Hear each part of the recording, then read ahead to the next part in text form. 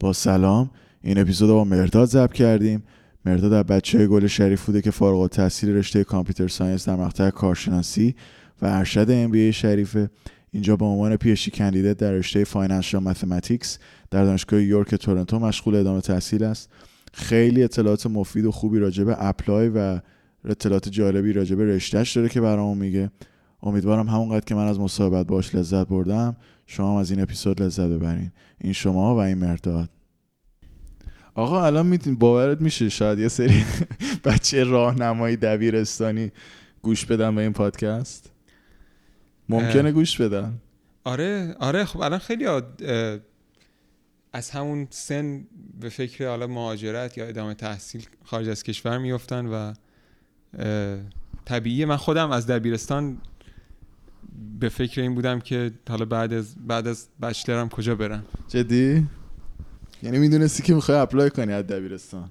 کسی بهت گفته بود؟ آره که میشه رفت خارج؟ من مثلا فامیلامون مثلا بعد از بچلرشون خب رفته بودن آمریکا یا اروپا، به خاطر همین این قضیه آشنا بودم باهاش، به خاطر همین به قول اینوری میگن it runs in the family، تو خانواده‌تون هستش یه جورایی. آره خب پس میدونستی که اگه مثلا درس بخونی مثلا به دانشگاه خوب و اینا راه اپلای هستش، چون آره. خیلی‌ها نمیدونستن. مثلا تو همون مدرسه ما منم تقریبا نمیدونم. من چون داداشم قبل من دانشگاه رفته بود و اینا یه ذره گفته بود بهم، ولی فکر کنم دیگه انقدر نسل جدیدتر از ما انقدر اکسس دارن که از همون راهنماییش همین اینستاگرام چقدر زبان مردم رو خوب کرده.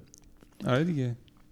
ببین مثلا یه سری الان بچه محله ما رو نگاه میکنم، اینا مثلا سوم راهنمایی ترک تحصیل کردن، زبانشون در حد تافل الان صحبت میکنن. آره دیگه الان همین محتوا بیشتر انگلیسیه دیگه. همه به درد نمیخوره پادکست ما دیگه، چون همه اطلاعات دارن، ما جمع کنیم بریم. آره واقعا. ولی جدی اصلا من نمیدونستن که خیلی بچه‌ها ما اپلای چیه. اپلای میتونین توضیح بدید چی هست، چی میشه که اپلای میشه؟ اپلای حالا ترجمهش بیشتر این که حالا شما اپلای کنید از اپلیکیشن بیاد، نه؟ آره نه، پروسه منظورم همون این که میگن دانشجو اپلای کرد رفت، یعنی چی کار کرد رفت. شما اپلای میکنی برای یه مؤسسه خارج از کشور. حالا اپلای میتونه برای از مثلا دبیرستان برای مقطع کارشناسی باشه، بچلر باشه، یا بچلر رو توی ایران بخونی برای مستر اپلای کنی به یک دانشگاه دیگه. اپلای یعنی اپلای کردن برای یعنی درخواست دادن برای مثلا یه مؤسسه دیگه که شما برید تحصیل کنی دیگه. حالا یعنی مثلا اقدام کنی که آره اقدام کردن، چیز کنن بهت اجازه تحصیل بدن اونجا. آره. یا اپلای جاب مثلا. خب اپلای اصطلاحش فقط برای یه چیز دیگه. آره میتونه برای شغل باشه، برای تحصیل باشه، برای یه شغل اپلای کنی. هر کدوم از اینا میتونه باشه. بعد الان مثلا چه رشته‌ای اپلایش خوبه؟ می‌خوایم انتخاب رشته کنیم، ما الان کنکور دادیم نمیدونیم. والا الان چیزی که من بیشتر شنیدم، یعنی تو ایران هم الان کامپیوتر خیلی رشته جذابیه که همه میان. حتی قبلا من یادم حالا 7-8 سال پیش 10 سال پیش رشته برق و مکانیک بود که اولین رشته‌ای بود که توی دانشگاه پر میشد، ولی الان مهندسی کامپیوتر، علوم کامپیوتر و حالا بعد برق، این رشته‌ای است که پر میشه. و حتی کسایی که توی مثلا رشته برق میرن، من همون همدوره خودم هم کسایی که تو برق بودن هم کارهایی که میکردن خیلی کارهایی بود که نزدیک به مهندسی کامپیوتر بود، نزدیک به حالا حتی نرم افزار بود و چیزا اینجوری. artificial intelligence و دیتا. آره الان تقریبا توی همه رشته‌ها دیگه یه درسای آماری دارن، درسای ریاضی دارن، درسای دیتا دارن. از چه سالی بود یادت میاد از چه سالی این ترند عوض شد؟ چون یه زمان هم مثلا میگفتن شریف اول نفتش پر میشد به خاطر اینکه صنعت نفت و ببین من خودم میگم سال من اینجوری بود که دقیقاً اول برق پر شد، بعد مکانیک پر شد، بعد مثلا دیگه تو 90 چندی بودیم تو میگی؟ 93. یعنی سال 93 هنوز مثلا مکانیک زودتر از علوم کامپیوتر پر میشد، ولی مثلا الان مثلا اون سال فکر کنم برق و مهندسی کامپیوتر همزمان با هم پر میشد، ولی همچنان برق زودتر بود اون موقع. بعد مثلا مهندسی کامپیوتر، بعد مکانیک و حالا بعد در نهایت مثلا دیگه مثلا رشته‌های 500 600 اینا میرسید به علوم کامپیوتر. ولی الان دیگه چیزی که من شنیدم، حالا خودم دقیق چک نکردم، ولی چیزی که شنیدم اینه که بیشتر یعنی هم مهندسی کامپیوتر اول پر میشه، بعدم حتی بعد برق علوم کامپیوتر. یعنی علوم کامپیوتر یعنی الان زود پر میشه جزء رشته. آره الان زود پر میشه. آخه رشته‌ای که خب خیلی نزدیک به مهندسی کامپیوتر، رشته شاخیه، خیلی به درد بخوره، ولی نمیدونم چرا دیر. من یه ذره شوکه هم هستم که دیر اینجوری شد. تو مدرسه های ما مثلا من اینطور نمیدونم، به مدرسه ما اصلا کسی فکرش هم نمی‌کنه علوم کامپیوتر بخونه. من راستش خودم نمیدونستم علوم کامپیوتر اصلا رشته وجود داره و اون تایمی که دیگه کنکور داده بودم و نتایج اومده بود و الان خواستم انتخاب رشته کنم که داشتم مثلا میگشتم دنبال رشته‌های مختلف، اون موقع بود که فهمیدم تازه مثلا یه رشته به نام علوم کامپیوتر هست. بعد نگاه کردم دیدم که حالا توصیفی که خودم این دیده بودم اون موقع این بود که مثل کامپیوتر، مثل مهندسی کامپیوتر، ولی ریاضیاتش بیشتره، اون ساید مهندسیش کمتره. و خب این برای من خود من چیز جذابی بود که حالا تمرکزش روی ریاضی بیشتره. و حالا همین بود که رفتم نگاه کردم دیدم مثلا درسایی که دارن، مثلا جبر خطی که دارن و نمیدونم درسای فرآیند تصادفی و درسایی که بیشتر تمرکزش روی ریاضی هست توی علوم کامپیوتر بیشتره و خب برای من خود من جذاب بود. و حالا همون سالم من یادم بچه‌هایی که مهندسی کامپیوتر بودن خیلی هاشون این درس‌ها رو میرفتن پاس می‌کردن، یعنی مثلا به عنوان درس‌های اختیاری همین جبر خطی و فرآیند تصادفی درس‌های اینجوری میرفتن پاس می‌کردن، چون درس‌های پایه‌ای هست که نیاز واقعا، یعنی کسایی که بخوان مثلا ادامه تحصیل بدن برای حالا مستر یا Ph.D یه درسی هست که برای ریسرچ قطعاً به درد می‌خوره. یعنی کلا این پایه ریاضیه چیزی که همه جا به درد میخوره، یعنی قطعا مخصوصا حالا منظور از همه جا، منظورم برای اپلای و تو کشوری که ریسرچ اند دیولپمنت داره دیگه. ایران مثلا آره بابا اوباما یادم اون زمان برگشته گفته بود من توصیه من میشه جوایان هست که کامپیوتر ساینس بخونید. من یه سخنرانی داشت واقعا میگفت همه تو کشور ما باید کامپسای بخونن. الان تقریبا هر شرکتی که نگاه کنید دیتا ساینتیست نیاز داره، حالا یا اونا نیاز دارن یا به این کار نیاز دارن که حالا اوتسورس کنن به بقیه شرکت ها. ولی خب چیزی که همه جا نیازه و خب هنوزم نشانه های از این که این روندی داره کم میشه دیده نمیشه. یعنی همچنان تقاضا برای آدمی که کامپیوتر بلد باشه زیاده و خاطر همین خوبه. آره بهترین رشته است به نظرم برای اپلای. مکانیک واقعا تو باقالیاست، یعنی مگه اینکه واقعا علاقه داری بری، ولی اگه بخوای به خاطر اپلای بری رشته‌ای همون بهتر بری کامپیوتر یا علوم کامپیوتر.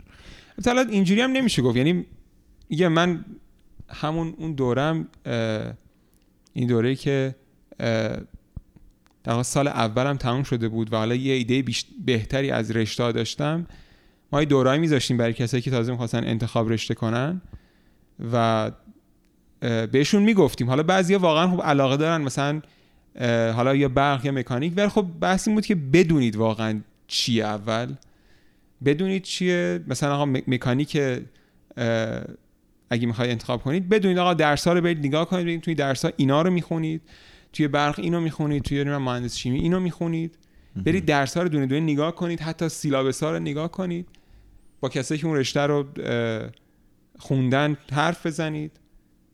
این بهترین چیزیه که مثلا حالا به همه بگیم برن کامپیوتر.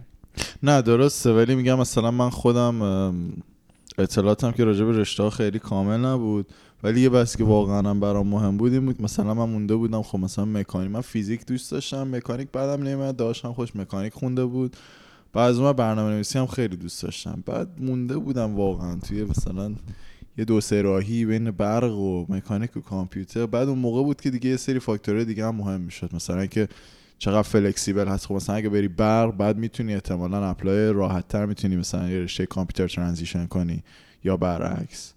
خب مکانیک خیلی دوره از این دوتا. آره. بعد نمیدونم سال قبل ما هم اون موقع که ما اومدیم اون دوره‌ای که اپلای کرده بودن، یعنی میشه 4 سال قبل ما ورودی بودن، خیلی اپلایشون خوب بود مکانیک. بعد از اون سال یهو دیگه کلا سرازیری شد، همه در و داغ. مثلا دیگه 91 ها که سال بالای ما بودن، من دوستایی داشتم که مثلا معدلشون 19 و 50 بود، اینا مثلا ریجکت میشدن، پذیرش استاد پیدا نمیتونستم کنن، خیلی خراب شد اصلا. حالا اینم که گفتی مثلا داداشم مکانیک میخونه اینا، همین یه تصمیم به این مهمی نباید مثلا برسیم باشه که حالا مثلا فلانی میشناسم اینا خونده مثلا الان وضعش خوبه یا مثلا دوست داشت. آخه وضعش خوب نبود. نه کلا یعنی مثلا این که یعنی میگم خیلی این تصمیم بزرگی هست و خیلی باید دربارش تحقیق بشه. آخه میدونید چیه، من نمیخوام بگم که تقصیر من خودم بود که خیلی تحقیق نکردم، ولی خب مثلا من یه مدرسه چه میدونم، من پایین شهر رفته بودم، خیلی که خود مدرسه آزمایشگاه و اینا نداشت که ما بدونیم. بعد داداشم مثلا کتاباشو دیده بودم، درساشون رو نگاه کرده بودم، آشنا بود برام، یعنی چیز ترسناکی نبود. علوم کامپیوتر و کامپیوتر مثلا تو شریف مثلا یه خورده تمام اینا همه المپیادی ان، میدونی این فکرم اینجوری بود که میایم اینجا اینا همه مثلا نمره‌هاشون 19 20 میشه، من عقب میافتم، من مثلا نمیدونم درس‌ها چجوریه، یکم اینجوری بودم.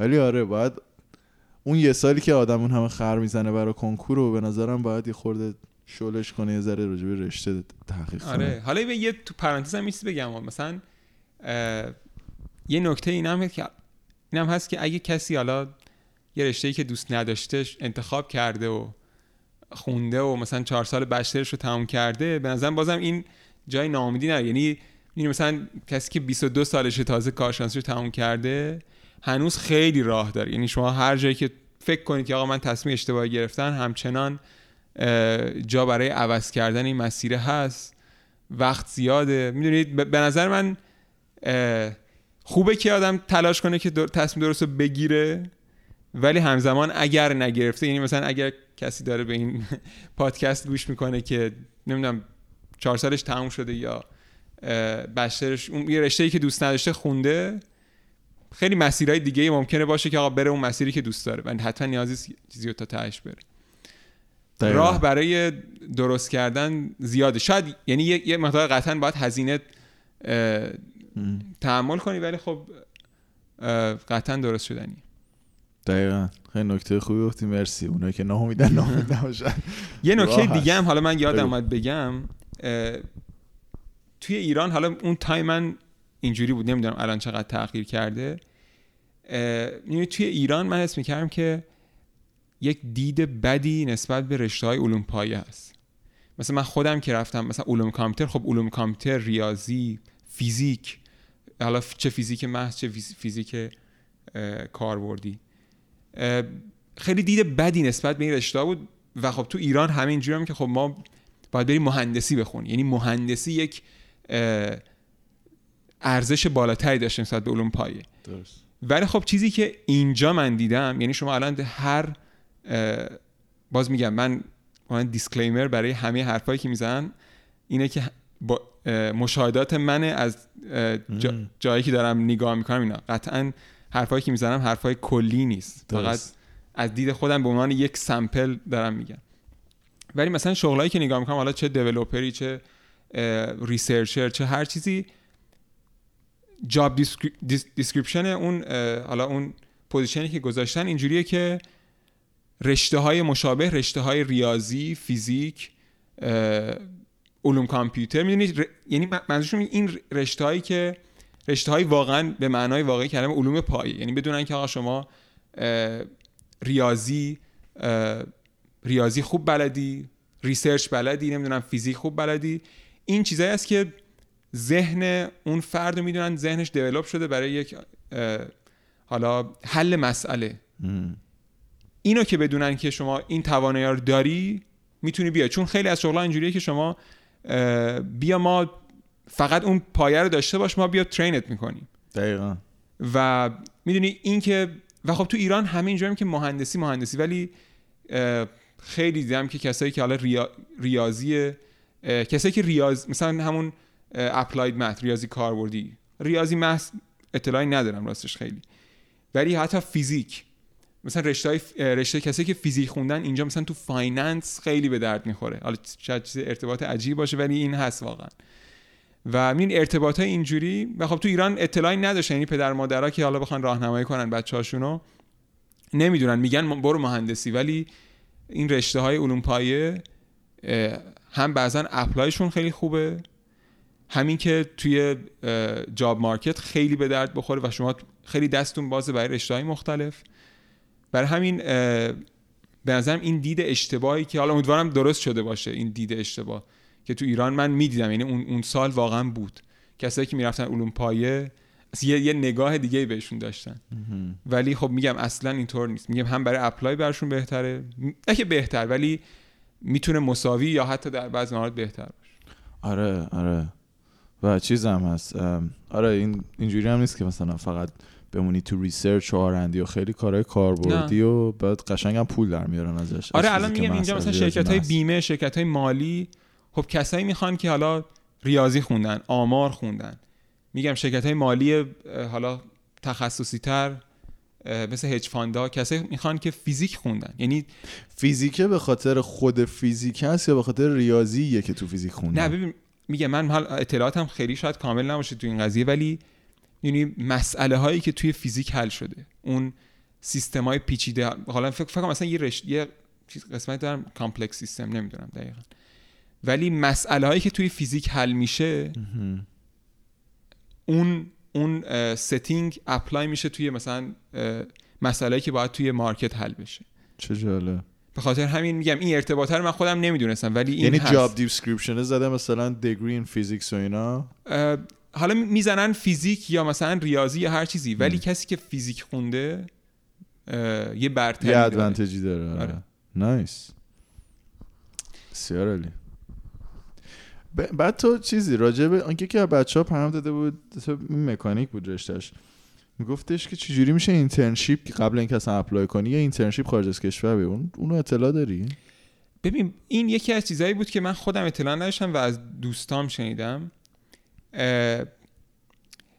تابستون مثلا سال دوم یا سوم، یعنی میشه از موقع شروع کرد. من بعضن کسایی بودن که از تابستون سال دوم، یعنی 2 سال تمام کردن تابستون بعدش یا سال سوم شروع کردن، از همون مثلا زمستون قبلش، یعنی مثلا قبل از عید شروع کردن تماس با یه سری مثلا دانشگاه‌های بیشتر اروپایی، یا مثلا بعضی دیده بودم که میرن هند دیگه، مالزی، مثلا میگم اگه بگردن سنگاپور. آره اینجاها یه سری استادایی هستن که اصلا اینترنشیپ تابستونه تعریف کردن و من دوستام خیلی بعضیشون 2 تا تابستون، یعنی 2 تا اینترنشیپ رفتن، مثلا EPFL ETH، یعنی اگه که حالا رزومه تونسته باشن بسازن تا سال دوم سوم، مثلا سال سوم میشه. حالا سال دوم شاید زود باشه تا بچه‌ها درس‌ها رو پاس کنن، ولی اگه مثلا سال سوم ریسرچی کرده باشن، یعنی نیاز نیست کار عجیب غریب باشه، ولی یه کاری کرده باشن، مثلا یه رزومه‌ای داشته باشن، یا حتی درسایی که پاس کرده باشن. من یعنی چون اینترنشیپ دیگه خیلی انتظار نداره، علاقه نشون داده باشن. آره دقیقاً علاقه نشون داشت و میگم یک کار کوچیکی هم کرده باشن، یا مثلا پروژه‌ای توی درساشون هست و خوب انجام داده باشن، بتونن مثلا یه دونه ریکامندیشن لتر از مثلا یکی از استاداشون بگیرن. می‌بینید چون اونا دنبال همینن که آقا شما توی یک رشته، توی یک درسی یه علاقه نشون دادی، یه پروژه‌ای رو بیشتر از حالت عادی براش وقت گذاشتی و حالا مثلا اگر اونی که نشون بدی، حالا یه استادی هم ممکنه توی تابستون، چون میگم برای دانشگاه‌ها، برای مخصوصا دانشگاه اروپایی این قضیه تعریف شده است. من یادمه که خیلی از بچه‌ها دانشگاه مثلا ماکس پلانک آلمان میرفتن، خیلی خوب. دانشگاه مثلا حالا EPFL ETH که از دانشگاه تاپ دنیا اینجا میرفتن، دانشگاه هند، بعضن دانشگاه سنگاپور. میگم اگه باید بگردن یا از سال بالایاشون بپرسن ببینن کسی های تجربه داشته مشابه، ولی نه تنها شدنی بلکه میگم بچهای کامپیوتر تا اونجایی که من میدونم زیاد هم میرن، یعنی بعضن 2 تا میرن، یعنی تابستون سال 2 و 3 میرن. بعد مثلا بری فرض کن واسه EPFL میری سایت EPFL مثلا دپارتمان مکانیک استاده رو نگاه میکنی، احتمالاً نوشته آپدیت سایتش. آره دقیقاً. اینترنشیپ من حالا داره. تجربه خودم میگم، من خودم یه اینترنشیپ اپلای کردم سال سوم توی دانشگاه گراتس توی اتریش. مثلا طرفای اید من با اینا با یه استادی مکالمه کردم. چجوری پیداش کردی؟ من میگشتم مثلا دانشگاه‌های مختلفو میگشتم. این وبسایت دانشگاه آپدیت بود. آره مثلا آخه میدونی مثلا من خودم موقع ویژن کار میکردم، اینجوری بودم که مثلا برم ببینم مثلا تو فلان دانشگاه کی ویژن کار میکنه، آیا مثلا بعد ایمیل میزنم. حالا بیشترم یه ایمیل تمپلیته که آیا مثلا شما سامر اینترنشیپ دارید یا نه. نایس. اوکی. یه رزومه هم آماده میکردم، اینو آتش میگم دیگه، مثلا شما باید به 200 تا بزنید یکی دو تاش بگیره، 5 تاش بگیره. نرخش دقیقاً همینه. آره یعنی الان کسی هم میخواد بفرسته ناامید نشن، چون شما 100 تا میفرستید ممکنه نشه هیچ چیز. برای میگم منم حالا از فکر کنم 50 60 تایی که زده بودم همین یه دونه شد. اوکی شد دیگه برام مثلا فرستاد. اینجوری هم که حالا اکثرشون پید، یعنی پول میدن. منم مثلا برای اونجا مثلا گفتن که مثلا ما خوابگاه داریم برای 2-3 ماه، حتی بلیط هم مثلا گرفته بودن. بلیط میگیرن مثلا یه 500 یورو 1000 یورو ماهیانه میدن برای مثلا خرجای روزانه و اینا. یعنی این تجربه من بود برای اون دانشگاه. ولی خب مثلا من خودم ویزام نیومد، یعنی من اپلای کردم برای ویزای اتریش، ویزام نیومد و اوکی نشد در نهایت. ولی خب خیلی مثلا برای آلمان خیلی راحت‌تر ویزا میدادن اون موقع و کسایی که اونجا بودن تونستن برن اون سال. ولی میگم کلا چیز شدنیه قطعا، یعنی اینترنشیپ هست. ولی خب میگم باز میگم این چیزایی که من دارم میگم برای رشته کامپیوتر و خب مثلا رشته فایننس یا رشته مکانیک شاید اصلا تعریف نشده باشه همین چیزی. آره خیلی کمتره. چون مثلا برای کامپیوتر اینترنشیپ های کوتاه مدت که آقا شما بیا یه پروژه کوچیکی تعریف شده رو این کار کن و برو، این هست. چون پروژه بیشتر تعریف میشه. آره میگم باز میگم این تجربه منه. ولی خب بقیه رشته‌ها باید بچه‌ها بگردن اگه بخوام. بعد کلا اون موقع که داشتی اپلای می‌کردی هیچ وقت به فکر رسید که مثلا به مستر هم فکر کنی، یا اصلا چی شد که رفتی PhD؟ اصلا همچین فکری داشتی که بین مستر و PhD، یا اینکه میدونستی که کلا اصلا PhD قضیه تو؟ سوال خیلی خوبیه، چون من خودم تصورم بیشتر این بود، یعنی کل کارشناسی تصورم این بود که کلا برای PhD فقط فاند میدن. برای همین فقط هم به PhD فکر میکردم. بعد که مثلا اون سال اپلای بود که دیدم حالا یه سری دانشگاه تو اروپا، توی کانادا حتی فاند دادن برای مستر هم پیدا میشه، یا اگر که حالا به صورت مستقیم توی وبسایت دانشگاه معرفی نکرده باشن اینو، راه‌های دیگه‌ای هست که مثلا شما بیاید توی دانشگاه TA بشید. یعنی مثلا از طریق TA یا RA که میشید، یعنی با استاد کار کنید، یه پولی بهتون بدن که مثلا خرجی زندگی در بیاد. و خب تو دانشگاه کانادایی هم این هست که حالا درسته که اون پولی که در نهایت میگیرن از دانشجو PhD کمتره، ولی هست، یعنی میگم این آپشنه هست. و خب من خودم اینجوری بودم که چون پیش خودم فهم کردم که خب ریسرچ رو دوست دارم و به خاطر اصلا به مستر فکر نکردم. ولی خب میگم اون مسئله مالیش واقعا مسئله مهمی بود، چون که حالا یه سری تک و توک بچه‌ها هستن که به سلف فاند، یعنی میگن که ما فقط ادمیشن بگیریم خودمون پول میبریم. ولی خب فکر کنم 99% بچه‌ها به فاند گرفتن فکر می‌کنن و درست هم همینه، چون الان هزینه‌ها خیلی زیاده و حالا بخوان ریال رو تبدیل کنن به دلار خیلی سنگین میشه. خیلی سنگینه. برای همین میگم شاید درستش باشه که همون فاند گرفتن فکر کنن. و خب میگم آپشن مستر هست تا جایی که من دیدم، ولی خب کمتره. PhD ها اکثرا فاند دارن، یعنی دیگه شما مطمئنید که فاند میگیرید. PhD هایی بدون فاند هم هست، یعنی چیزی نیست که همه دانشگاه برای پروگرام PhD فاند داشته باشن، ولی اکثر PhD ها فاند دارن. و خب منم از موقع به همین فکر میکردم. میکروفون یه ذره نزدیک‌تر. من میدونستم که آمریکا خیلی مستر اصلا سخته بگیری، اصلا برای ویزات هم یه خورده سخت‌تر میشه و همه چی. بعدش گرین کارت خب لازمش اینه که تو بخوای پیپر پابلیش کنی، باید درس خوند و پی اچ دی خونده باشی، پیپر چند تا پابلیش کرده باشی، اصلا کلا پیچیده. البته اونم لزوما این نیست، یعنی حالا هم چون بعضی از دوستام رفتن مستر آمریکا، اینو بگم اگر که شما برید آمریکا هم خب چند تا مسیر، اصلا کلا همه کشورها چند تا مسیر دارن دیگه. آمریکا یه مسیر داره به نام NIW که مثلا برای کسایی که حالا از لحاظ مثلا تحصیلی یک خودی نشون دادن و مثلا پیپر چاپ کردن بر اساس سایتیشن پیپرشون، این مسیر NIW هست که مثلا شما میتونن بعد از PhD خیلی سریع گرین کارت رو بگیرن و بعدم حالا پاسپورت و اینا.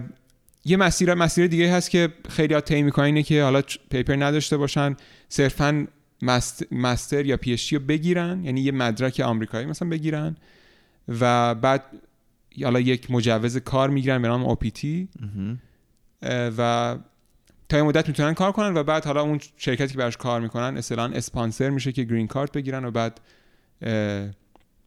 دیگه اون پروسه گرین کارت گرفتن رو طی کنن. میگم یعنی اون NIW آمریکا اون هست که با پیپره، ولی خب یعنی با سایتیشن اینها هست، ولی خب مسیرهای دیگه هم هست. کانادا هم که داستانش کلا فرق. آره کانادا رو من میدونستم که به خاطر اینم خیلی زومم رو کانادا بود، چون میدونستم من PhD کم مایل نبودم. کانادا میدونستم تقریبا اکثر دانشگاه واسه مستر فاند میدن، فاندشون هم بد نیست، آره به اندازه PhD نیست ولی خوبه و بعد به قولتون میشه کار کرد اینجا. خب اجازه کار میدن به دانشجو، هم آف کمپس هم تو کمپس، هم میتونی TA بشی هم RA بشی، بعد 2 ساله مثلا زود میگذره. آره ببین این نکته خیلی مهمه، یعنی من شاید الان اینو میبینم، یعنی شاید اگه با اطلاعات الانم برگردم به عقب بیشتر فکر میکنم درباره مسیر PhD یا مستر، به خاطری که الان مثلا همین مثال کانادا آمریکا که گفتی، خب کانادا شما حالا درسته فاند کمتر ولی مجوز کار داری، این شما وقتی که تحصیل هم میکنید شما 20 ساعت در هفته میتونید کار کنید و خب همین 20 ساعت در هفته خودش 20 ساعت 4 هفته در ماه میشه 80 ساعت در ماه. شما کمترین حقوق مینیمم ویج هم بگیرید 1200 تا 1600 تا در میاد از توش. آره. یعنی این پولیه که اگر کسی بخواد کار کنه میتونه در بیاره، ولی خب تو آمریکا این آپشن نیست. یعنی میگم این باز یکی از تفاوت‌های آمریکا و کانادا. و خب میگم یه نکته دیگه هم اینه که کسایی که حالا اومدن مستر خوندن، میدونید آپشن مستر خوندن یه خوبی خیلی زیادش اینه که شما میتونید 2 سال خودتون رو تست کنید، 2 سال بیاید، حالا بعضیا میتونید توی همون مستر هم یه ریسرچ کوچیک انجام میدن، خودتون رو تست میکنید که آیا اصلا ریسرچ دوست دارید یا نه. بیاید با محیط آشنا شید، این کار انجام بدید، بعد اگر که دیگه خیلی عاشق حالا ریسرچ بودید بخواید توی آکادمیا ادامه بدید، اگر این کارو خواستید بکنید ادامه بدید برای PhD.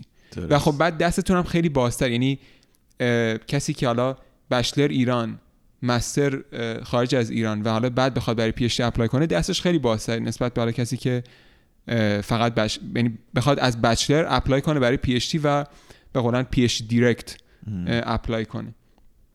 آره این نکته هست که من خودم نمیدونستم، یعنی حالا خیلی بهش دقت نکردم ولی خیلی این قضیه هست. و خب میدونی این آپشنی که شما یه فشار ذهنی داره این قضیه که شما بیای 4-5 سال تعهد بدی برای PhD. حالا کسایی که مستر اوت میکنن اصطلاحاً وسط PhD ویل میکنن و کاری ندارن، ولی یه تعهدی بدید که شما بگید 5 سال میخواید PhD بخونید و خب تایم زیادیه واقعا. شما میگید 5 سال من با یه حقوق بخور و نمیر زندگی میکنم و خب شما میبینید که حالا کسایی که مستر خوندن 2 سال حالا اون سختی‌ها رو تحمل میکنن، بعدش میرن سر کار و به قولن زندگیشون دیگه میافتن روی دور، میدونید. آره. میرن سر کار، پول خوبی در میارن و اون تجربه حالا زندگی خارج از کشور تجربه خوب شروع میکنن. این دیدنش راستش این مقداری از لحاظ ذهنی شاید فشار ذهنی داشته باشه. میدونی منظورم اینه که کسایی که میخوان این تصمیم رو بگیرن آگاه باشن به این قضیه، چون آره شاید آسون نباشه که شما ببینید دوست رفیقاتون مسترشون رو گرفتن و سالی چه میدونم 80 تا 100 تا هر چی پول در میارن و دیگه مثلا ماشین میگیرن، خونه میگیرن، میرن سفر اینا و شما تعهد دادی که تا مثلا 3-4 سال بعدش همچنان PhD بخونی. میدونی این قضیه نکته‌ای که من خودم خیلی بهش توجه نکردم و به نظرم نکته مهمیه. آره اون وقتی تعهد دادی و این چیزا رو میبینی که آره مثلا دوستا رفتن سر کار، تنها چیزی که میتونه بهت کمک کنه که تو علاقه داری به فیلد ریسرچت، علاقه داری به کاری که میکنی. و همین هم کسایی که من خیلی از دوستان بودن که نه تنها عاشق ریسرچ بودن بلکه عاشق آکادمیا بودن، یعنی اصلا میدونستن که میخوان توی آکادمیا بمونن. آره خواستن استاد شن.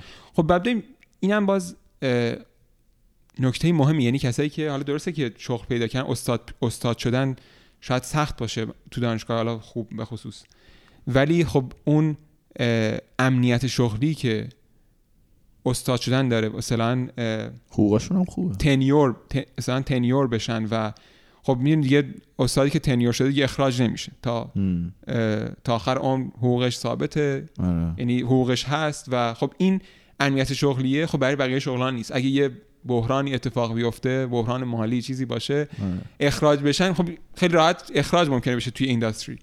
ولی خب توی آکادمیا اینجوری نیست. درسته که حالا باز یه پروسه باید استاد طی کنه که حالا اسیستنت پروفسور بشه و بعدش بشه یه مسیر رو طی کنه که پروفسور تنیور بشه، ولی میگم این قضیه است و خب این آزادی عمله، این استرس کمتر توی آکادمیا، حالا نسبی دارم میگم، این قضیه خب برای خیلی جذابه و خب به خاطر این بعضیا میگن اوکی من این سختی 5 سال PhD رو تحمل میکنم و حالا توی فیلدی که دوست دارم ریسرچ میکنم و خب بعدشم میرم تو مسیر استاد شدن. محیط فانی هم هست دانشگاه کار کردن، کلا به نظرم با دانشجو کار کردن جالبه. آره میگم باز تجربه میتونه خیلی متفاوت باشه، یعنی تو دانشگاه‌های مختلف میتونه این قضیه متفاوت باشه، ولی خب آره تو دانشگاه خوب استادی باشی که حالا با دانشجوی خوب داری کار میکنی قطعا میتونه خیلی جذاب باشه. درست. بعد خب مثلا فرض کن که سال آخر بچلرت شریف و اینا کی زبان دادی، کی زبان بدی خوبه. زبان اگه زبانت خوب بود همون مثلا زمستون قبل اپلای بدی اوکیه. آره دیگه ببین بچه‌ها شروع میکردن از همون سال سوم که یعنی شروع میشد دیگه شروع میکردن زبان خوندن که دیگه تا آخر میگم باز بستگی داره. خیلی ها که البته 5 ساله تمام میکنن، یعنی من دارم برای 4 سال میگم. اگه 5 سال بهتره یا 4 سال به نظرت؟ به نظرم خیلی بستگی داره. ببین کسایی بودن که میگفتن ما میخوایم رزوممون رو بهتر کنیم و به درستی هم این کارو میکنیم. میگفتن ما 5 ساله میکنیم، از همون سال اول میگفتن هدفمون 5 ساله هست، ما این حالا میگم 140 واحد رو توی 5 سال میخوایم بگذرونیم، درسامون رو کمتر برمی‌داریم ولی به جاش حالا یا ریسرچ میکنیم یا اینکه سعی میکنیم درسامون رو نمره‌های خوبی بگیریم. یعنی یه رزومه میساختن برای خودشون و خب این میتونه خیلی کمک کنه. یعنی اگه بدونید که بتونه رزومه خیلی خوبی بسن 5 ساله، خب قطعاً میتونه گزینه خوب باشه. و خب همزمان کسایی بودن که حالا 4 ساله تمام کردن، تو 4 سال هم رزومه خوبی ساختن و خیلی خیلی بستگی به فرد داره که حالا بخواد یه فشاری رو تحمل کنه، 4 ساله تمام کنه، تو اون 4 سال رزومه خودش هم بسازه. چون میدونی عملاً این که میگم 4 سال عملاً 3 سال دیگه، این شما 3 سال، چون شما دیگه سال 4م دیگه باید کارهای اپلای انجام بدی. آره. برای همین رزومه رو باید قبلش ساخته باشی. برای همین کار سختیه واقعا. برای خب خیلی ها هستن، یعنی اکثر بچه‌ها تا بیان و راه بیفتن و حالا با استادا آشناشن، با درس‌ها آشناشن و شروع کنن حالا یه فیلد علاقه‌مند بشن، ریسرچ کنن، طول میکشه. برای همین خیلی ها اصلا اول 5 سال فکر میکنن و خب درست هم هست. ولی خب 4 سال هم شدنیه و میگم اگه مثلا بگن که اوکی من حالا رزومم نمیخوام خیلی تاپ باشه، حالا دانشگاه پایینتری برم ولی زودتر اپلای کنم، خب اینم یه دلیل موجهیه. یادت هست دوره شما مثلا معدل مثلا مال ما مکانیک خروجیای 92، منظورم که اونایی که 92 اومده بودن ما کی اپلای کردیم؟ من خودم 5 سال اپلای کردم کنم شد 96 یا 97 یا نه بخش 96. آره اون هولوش نمیدونم 2017 گفتم معدلت 17 باشه خیلی راحت، یعنی حداقل یه پذیرش از آمریکا یا کانادا میگیری. دانشگاه اوکی یا نه دانشگاه مزخرف. با همچین چیزی داشتی تو کامسای مثلا که معدل از یه جای بعد تقریبا اوکیه؟ 16 یعنی مثلا چه اون کاتافش کجا و 16 ببین بود 15 مثلا توی بود آمریکا خب حالا کانادا که دانشگاهش کلا کمتره و خب فاندا کمتره این قضیه است، ولی آمریکا حس می‌کنم برای هر رزومه یه جایی داره. جدی؟ تقریبا یعنی من با رزومه‌های حتی بعد با معادلای بعدم دیدم حالا یه جا گرفت 13-14 نه آره ببین یعنی مثلا اون دیگه میره ببین دهات. مثلا البته میشه که شما مثلا بگی من معادلم پایین بوده ولی مثلا یه ریسرچی نشون بدی. این قضیه هم هست و خب خیلی‌ها تونستن با این قضیه.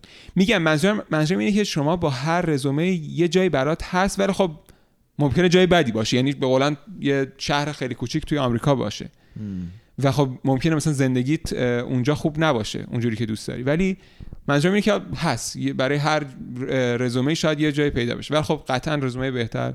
اون 13-14 که گفتی اون خودش پیپر داشت یا امثال اون؟ حالا دقیقاً ببین میگم من حالا کلی دارم میگم الان مثالاش دقیقاً یادم نیست ولی خب بودن کسایی که حالا معدلشون پایین‌تر بود مثلا منظور همون تو همون بین 14-15 ولی مثلا با یه استادی کار کرده بودن، مثلا 6 ماه کار کردن با یه نفر، یه حالا ریکامی تونسته بودن بگیرن از اون که آقا من کار کردم اینجا. یعنی این قضیه خیلی ترکیب همه اینا هست دیگه، یعنی همش با هم شما کلی گزینه داری، باید سعی کنی که یه جوری خودتو نشون بدی، حالا چه ریسرچ چه معدل چه درسا.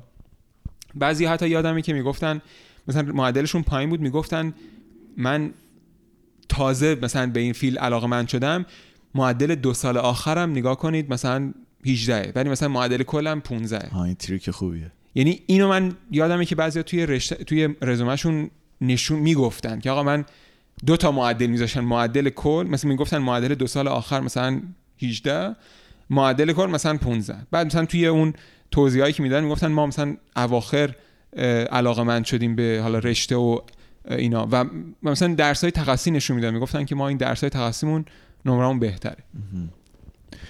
دیرترین موقعی که اولا من شریف یادم همه تافل میدادن، آیلتس به نظرت فایده‌ای داره بدی؟ من خودم تافل دادم ولی اگه نخوای اروپا اپلای، چون آیلتس فکر کنم فقط به درد اروپا میخوره. نه الان دانشگاه کانادایی هم آیلتس میخوان، یعنی قبول میکنن ولی ببین میشه امتحان کرد، یعنی میشه الان این قرآن ماک تست هایی که هست رو بدن اگه میخوان امتحان کنن. من خودم با فرمت تافل راحت تر بودم ولی خب خیلی ها بودم که گفتن ما با آیلتس راحت تریم، برای همین پس کنم سلیقه‌ای، ولی اکثر دوستانم که یادمه تافل دادن. بعد دیرترین موقعی که مثلا تافل بدی که فرض کن پاییز دیگه، تو باید یواش یواش ایمیل بدی یا بگردی دنبال استاد. آره ببین میگم حالا این بچه‌ها این تقویمو بزن جلوشون که ببینن که حالا کی میخوان سال چندم میخوان اپلای کنن، هی دیگه باید بیان عقب دیگه، یعنی از پاییزش به قولن باید شروع کنن آزمونه رو بدن، یعنی همون پاییز سال قبلش و دقیقاً باید اینو ترجمه کنن که حالا یه تایمی که باید بزنن که بخونن بعد آزمون بدن، بعد یه تایمی هست که حالا تا نمره آماده بشه، حالا یه 2 هفته مثلا 10 روز 2 هفته نمره آماده شه، بعد بفرستن برای دانشگاه‌ها. بعد حالا این مثلا میتونن این گزینه بزنن که حالا ممکنه اون تایمی که میخوان آزمون بدن مثلا یه اتفاقی بیفته به خاطر حالا استرس، به خاطر نمیدونم مریضی، یه چیزی نتونن آزمون بدن یا مثلا آزمونش به هر دلیل بد بشه بخوان یه بار دیگه امتحان بدن مثلا هفته بعدش. ببین این میشه بکاپ گذاشت، حالا مثلا یک هفته فاصله بذاری بینش و اینا، ولی خب میگم یادمه که اون تایم اینقدر همه اینا با هم دیگه میشه، یعنی شما میخواید مثلا سال سوم میخواید درس بخونید، اپلای کنید، ایمیل بزنید، همینا با همه سخت این برنامه‌ریزی اونجوری، ولی خب دیگه باید انجام بدن. یه چیزی مشکلی که من دارم با این شریفی‌ها، خیلی بچهای باهوش و رزومه‌هاشون هم خوبه یا از رزومه‌شون بهترن به نظر من، یعنی استاد مثلا نگاه میکنه چون رزومه رو خوب طراحی نمیدونن، مثلا خیلی از استادا اینجا شریف چه بدبختی میکشه دانشجو، یعنی به نظرم یه خورده سلو داون کنم، مثلا 4 سال بکنی 5 سال اگه واقعا مثلا المپیادی نیستی یا اونقدر مثلا عجله‌ای نه، چون خیلی این چند ماه یه سال خیلی فرقی نمیکنه آخر تو طولانی مدت. بعد من یه تو کلامت چیزی بگم، من تو این حرفایی که میزنیم به درد همین میخوره، فقط بچهای شریف نیست. نه آره ولی حالا چون ما خودمون اونجا بودیم دلیل نمیشه که نه آخه مثلا من واقعا فرقی باشه. الان مثلا این که همین دوسته 91 مون چند سال 1-2 سال پیش تازه اومد UBC، بعد آدمی که حقش بود MIT واقعا مثلا استاد بشه، حالا درس بخونه اینا کنه استاد بشه، بعد الان مثلا رفت UBC بعد از مثلا کلی ریجکتی و اینا، بعد رفت تو اینداستری کار کرد تو ایران، بعد تازه مثلا ما اومدیم اینجا حسابشو بکن سال پایینیشیم، مدرک‌ها رو اینا رو گرفتیم شروع کردیم به کار، این تازه اومد پذیرش کرد و این خیلی آدم دلش میسوزه، این یارو واقعا با استعداده. بعد از آدم رفت UBC مثلا استادش دوباره دانشگاه رو عوض کرد دیگه. حالا اتفاقا اینو گفتی من یاد یه چیزی افتادم بگم. حالا این بحث شریف و غیر شریف که گفتی به قولن 4 تا تست خیلی تأثیری نداره، یعنی فرقی ایجاد نمیکنه به نظر من، ولی خواستم درباره رندومنس بگم. یعنی کلا ببینید حالا دانشگاه که هیچی، ولی این پروسه اپلای به خصوص انقدر رندومنس توش زیاده، یعنی تو هر مسیر ممکنه که یه اتفاقی بیفته که شما کلا مسیر تو عوض کنی. مثلا حالا اون سالی که من می‌خواستم اپلای کنم و تقریبا بین دوستای خودم فکر کنم خیلی همه سناریوها رو من دیدم، یعنی کسایی که اپلای کردن اپلای نشد، اپلای کردن جای خوب گرفتن ویزاشون نشد، کسایی که اپلای کردن ویزا گرفتن ویزاشون ریووک شد، کسی که ویزا گرفت رفت آمریکا تو فرودگاه گفتن که برگرد. یعنی این کیسای اینجوری، کسایی که نمیدونم بعد مجبورشن شکایت کنن از دولت آمریکا به خاطر اینکه این پروسه اینجوری میدونی، یعنی اتفاقای بعضی موقع میفته که اصلا آدم باورش نمیشه. و من میگم دیدم که به قولن آدمایی بودن که حقشون این بود که تاپ ترین جاها، یعنی من آدمایی بودن که من یادم اصلا درباره یکی از بچه‌ها که توی گاردین و نیویورک تایمز اینا مقاله نوشتن دربارش، همین بچهای شریف که این اتفاق براشون افتاده بود که از مثلا استنفورد و MIT ادمیشن گرفته بودن ولی ویزاشون نیومد یا ویزاشون اومد و مثلا بعد ریووک شد و مثلا در نهایت مثلا بعدش اومدن کانادا. ولی میگم این اتفاقا میفته، مثلا میبینی 6 ماه زندگیشون مثلا تلف شد سر این قضیه، 1 سالشون تلف شد.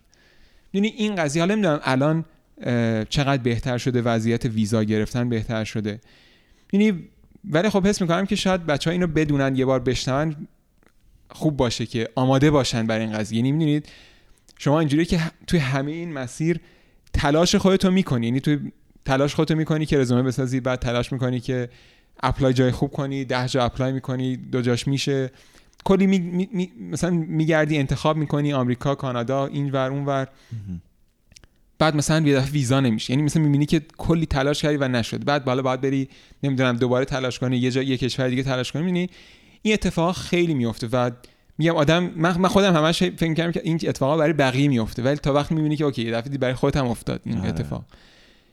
و میدونی مخصوصا تو این پروسه حس میکنم که خیلی، حتی میگم توی همین اپلای کردن و ادمیشن گرفتن شما ممکنه رزومت خیلی عالی باشه ولی خب یه نفر همون سال خیلی عالی تر اپلای کرده همونجا و مثلا همونجا مثلا فقط یه پوزیشن داشتن، یا مثلا اون استادی که دوست داری تو فیلد تو مثلا اون سال مرخصی گرفته. یعنی اتفاقایی که مثلا شاید باور نکنی ولی هر چیزی ممکنه و خب اینکه بتونی همه اینا رو خوب انجام بدی قطعا جای افتخار داره، ولی اگرم یه جایی مسیری اتفاق که دوست نداره آدم بیفته، خب بعض موقع دست خود آدم نیست، باید داره آدم یه پلن بی داشته باشه و نهایتا کاری که میکنه که احتمالات رو به سمت به نفع آره کاملا ولی همش احتماله. آره حالا برگردیم مثلا تافل رو می‌خواستم، من یه نکته‌ای که یادمه اینه که تافل رو اگه اون موقعی که همه دارن تافل میدن بدی، قطعا نمره ها نمیدونم شایعه بود، شاید میگفتن نمره ها خیلی سخت‌تر مثلا تا نمره خوب میگیری، چون یه جوری انگار مثلا شریف که نمودار میخورد درس یا نه. من فکر کنم این شایعه بود، یعنی من راستش نمیدونم که اصلا تافل نمودار اینا داره یا نه. آره من نمیدونم، ولی من خودم برای بحث مثلا جیاری شاید این قضیه صادق باشه، چون مثلا پرسنتایل در نهایت معرف میگن که شما مثلا بین کسایی که امتحان دادن پرسنتایل چندم بودی. این شاید مثلا صادق باشه، ولی که نمره پایین باشه نمودار بزنن، اینو من خودم فکر نمی‌کنم. جایی نخوندم که نمره رو تغییر بدن بعد از امتحان. آره نمودار منظورم نیست، ولی شاید مثلا اون مصحح‌ها نسبت به اون جامعه آماری که اون آزمون رو دادن مثلا نمره بدن یا همچین چیزی کار ندارم. ولی من خودم تجربه خوبی که داشتم بود که من 3 هفته خوندم، چون بیشتر از اون اسم کردم دیگه مثلا فرسایشی میشه، افیشن نیست، همون مینیمم افکتیو دوز رو من اجرا کردم. 3 هفته خوندم، بعد رفتم تافل رو دادم و دیگه اوورثینکش نکردم. بعد چون زود داده بودم، موقعی که مثلا ایمیل میدادم و اینا خیالم راحت بود، استادم یه جوری خیالش راحت بود که مثلا من همه مدارکم جوره، میدونی استادم اونوری ذره خیالش راحت تر بود که آره. حالا البته اون تایم اگه این اتفاق بیفته که خیلی عالیه، ولی خب میگم اون تایم چون استرس زیاده، برنامه‌ریزی سخته کلا، اگه نشه اینجوری هم اوکیه. یعنی میشه. تافل یادت چی خوندی؟ چه کتابایی خوندی؟ کتاب خوبا چی بود؟ کدوم بود؟ نه راستش میگم جیاری چی؟ من جیاری ندادم، یعنی اون سال این جیاری ویف شده بود به خاطر کووید. اوکی. ولی خب تافل من یادمه که حالا یه سایتی بود که فکر کنم بسته شد راستش. یه سایتی بود که این حالا البته منظورم که یه سری ماک تست بود که شما میتونید خودتون تو خونه بدید. آره یه چیزی یادم. من یادمه که یه دونه یه حالت CD بود، یه نرم افزار بود که نصب می‌کردید و روی مثلا سیستم خودتون اجرا می‌کردید، ولی مثلا فکر کنم چینی بود و سخت بود نصب، یه همچین مشکلاتی داشت. اون سال یادمه که یه وبسایت ایرانی اومده بود اینو اوکی کرده بود، مثلا روی وب اینو آورده بود، ولی بعدش مثلا شاید سال بعدش من دیدم که این بسته شده، نمیدونم باز شده یا نه. ولی یادم همین چیزی بود اون موقع، ولی شاید الان نباشه.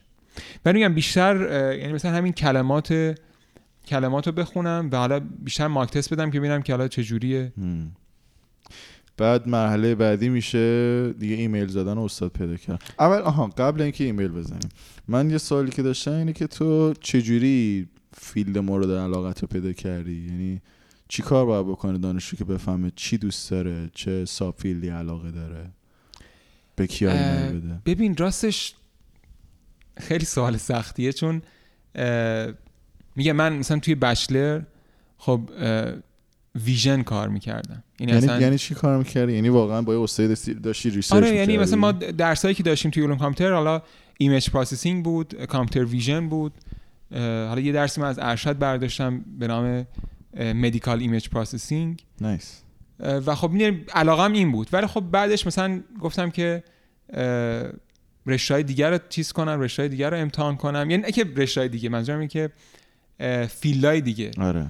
و خب رفتم بیشتر سمت مثلا فایننس و اینا، و حالا من ارشدم همون ایران گرفتم، سمت فایننس بیشتر کار میکردم و بعد باز توی فایننس من دیدم که بیشتر به همون ریاضیش علاقه دارم، ولی بیشتر با این رشته‌های یه چیزی که آشنا شدم با رشته‌های فایننس و فاینانشال متماتیکس و چیزای اینجوری که آشنا شدم، دیدم که نه، علاقه اصلی خودم همون حالا ساید ریاضیشه بیشتر باز. و خب یه جورایی برگشتم به همون ساید، ولی خب نه دیگه مثلا کامپیوتری نبود که مثلا بخوام روی ویژن اینا کار کنم، بیشتر روی همون قسمت ریاضی و یعنی روی ریاضی فایننس بیشتر کار میکردم. چون حالا اینم باز بگم تو پرانتز، فایننس توی دانشگاه دنیا یه فایننس بیزنس اسکوله که حالا فایننس های خیلی چجوری بگم سنتی طوره، که مثلا میگم رشته‌ای که مثالشو بزنم، فایننس که توی بیزنس اسکولا میخونن، مثلا درسایی که پاس میکنن، چه میدونم کورپوریت فایننس، یا مثلا چجوری مثلا شرکت‌های مالی نمیدونم فایل‌های مختلف آماده میکنن. حالا فایننسیا با حسابداری‌ها خیلی خودشونو یعنی دور میدونن از هم دیگه، ولی خب میگم توی یه مثلا بیزنس اسکول و رشته حسابداری و رشته فایننس اینا توی بیزنس اسکوله. ولی یه دونه دیگه هست که فاینانشال متماتیکسه، این توی مثلا دانشکده‌های ریاضی آماره بیشتر. و حالا کسایی که میدونم مثلا چیزایی مثل آپشن پرایسینگ، چیزایی مثل اون مشتقات مالی و اینا، این رشته ها میگم تو دانشکده‌های ریاضی آماره و بک‌گراند ریاضی هم میخوان. یعنی اینجوری نیست که مثلا از هر رشته بشه، مثلا از فایننس مثلا کسی که بچلرش حالا بیزنس ادمنستریشن خونده و مثلا فایننس خونده سخت میتونه بره مثلا فاینانشال متماتیکس تا کسی که مثلا ریاضی خونده، یعنی چون واقعا بک‌گراند ریاضی میخوان اونا. حالا اینم باز توی پرانتز یادم اومد گفتیم. سوال چی بود؟ نه خیلی نکته خوبی گفتی، مرسی که روشن کردی. اتفاقا یه سوالم حالا بعدن راجع به این میپرسم اگه یادم بمونه. نه سوالم این بود که الان فرض کن تافل رو اینا رو دادیم، چجوری استاد پیدا کنیم؟ یعنی یه ذره اینه سخته که استاد پیدا کنی ایمیل. الان دیگه از این به جای بعد تافل دادی کارت اینه دیگه. سوال این بود که قبلش این بود که رشته مورد علاقه چجوری پیدا کنیم. آره اونو یکی که اونو آره میگم خیلی هاش بیشتر شاید بگم آزمون و خطاه. آره تجربه حسن یعنی بود و اینی که مثلا شما یه کاری شروع میکنید، بعد مثلا اینو تجربه میکنید دوست ندارید، بعد با پرسجو با دوست و رفیق میبینی اونو دوست داری میری این ور اون ور میبینی. من خودم مثلا حس میکردم که مثلا به فایننس علاقه‌مند میشم، ولی خب دیدم که اینجوری نیست اونقدر و به یه قسمت دیگه ایش علاقه‌مند شدم.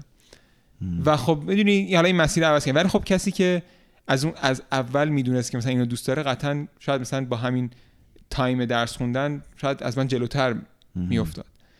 ولی خب میدونی این قضیه هست، یعنی اطلاعات همیشه کامل نیست و خب شما به هر حال باید یه مقداری سعی و خطا داشته باشی که ببینی پیدا کنی اون چیزی که میخوای، چون همیشه اون چیزی که خیلی در واقع اینجوری بگم خیلی کسای کمی هستن که اون چیزی که همون اول انتخاب میکنن عاشقش میشن و تا آخر عمر ادامه میدن. آره.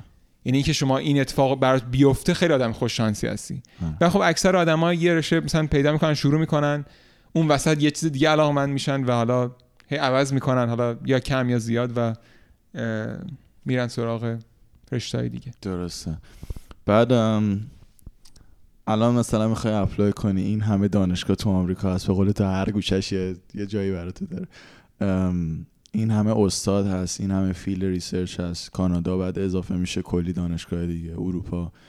از کجا شروع کنی؟ به کی ایمیل بدی؟ یعنی چجوری دونه دونه سایت ها رو بگردی، همه او دانشگاه رو چک کنی؟ ببین حالا توی دانشکده‌های مختلف، یعنی باز دانشکده به دانشکده فرق میکنه. دانشکده کامپیوتر حالا این قضیه خیلی بهتر بود، ولی این اطلاعاتی که حالا از سال بالایی‌ها هست، یعنی شاید بهترین منبع کسایی که حالا 1 سال 2 سال قبل اپلای کردن، خب این مسیر رو طی کردن و خب از اونها میشه آماده همینا رو گرفت. این فکر کنم بهترینش باشه که حالا شما بدونید که خب چی ازشون بپرسی. یعنی ببین مثلا حالا من توی این گروه‌های تلگرامی هم خیلی میبینم، مثلا فایل اکسلی که لیست دانشگاه توشه، بعد شما توی مثلا لیست دانشگاه‌ها، بعد ددلاین هر کدومش، این که حالا استاد مثلا اونجا هست یا نه، استاد اون فیلدی که میخواید هست یا نه. حالا بعضیا استاد ایرانی میگردن پیدا میکنن، استاد ایرانی آیا اونجا داره یا نه. میدونی این اطلاعات ها رو معمولا سال بالایی‌ها دارن، میگم توی هر رشته‌ای هست، کامپیوتر که میدونم بود. و خب بهترینش اینه. حالا گزینه بعدی میشه حالا این گروهای تلگرامی اگه پیدا بشن که حالا اطلاعاتش، و خب اطلاعات اونا معمولا، یعنی اطلاعات این فایلای گروهای تلگرامی که خیلی کلیان، معمولا اطلاعات منسجم و خوبی شاید سخت بشه توش پیدا کرد. و خب معمولا سال بالایی‌ها، کسایی که این مسیر رو طی کردن، حالا 1 سال 2 سال زودتر دسترسی دارن و خب راحت این اطلاعات رو انتقال میدن. بهترینش فکر کنم همینه که حالا شما و میدونی مثلا آدم خودش دستش میاد، مثلا با همون پرسجویینا شما میبینید. باز میگم توی کامپیوتر که این قضیه خیلی بود، شما میتونستی ببینی که حالا سال بالایی‌ها با چه رزومه هایی، با چه معادلی کجا اپلای کردن و مثلا کجا ریجکت شدن، کجا اکسپت شدن.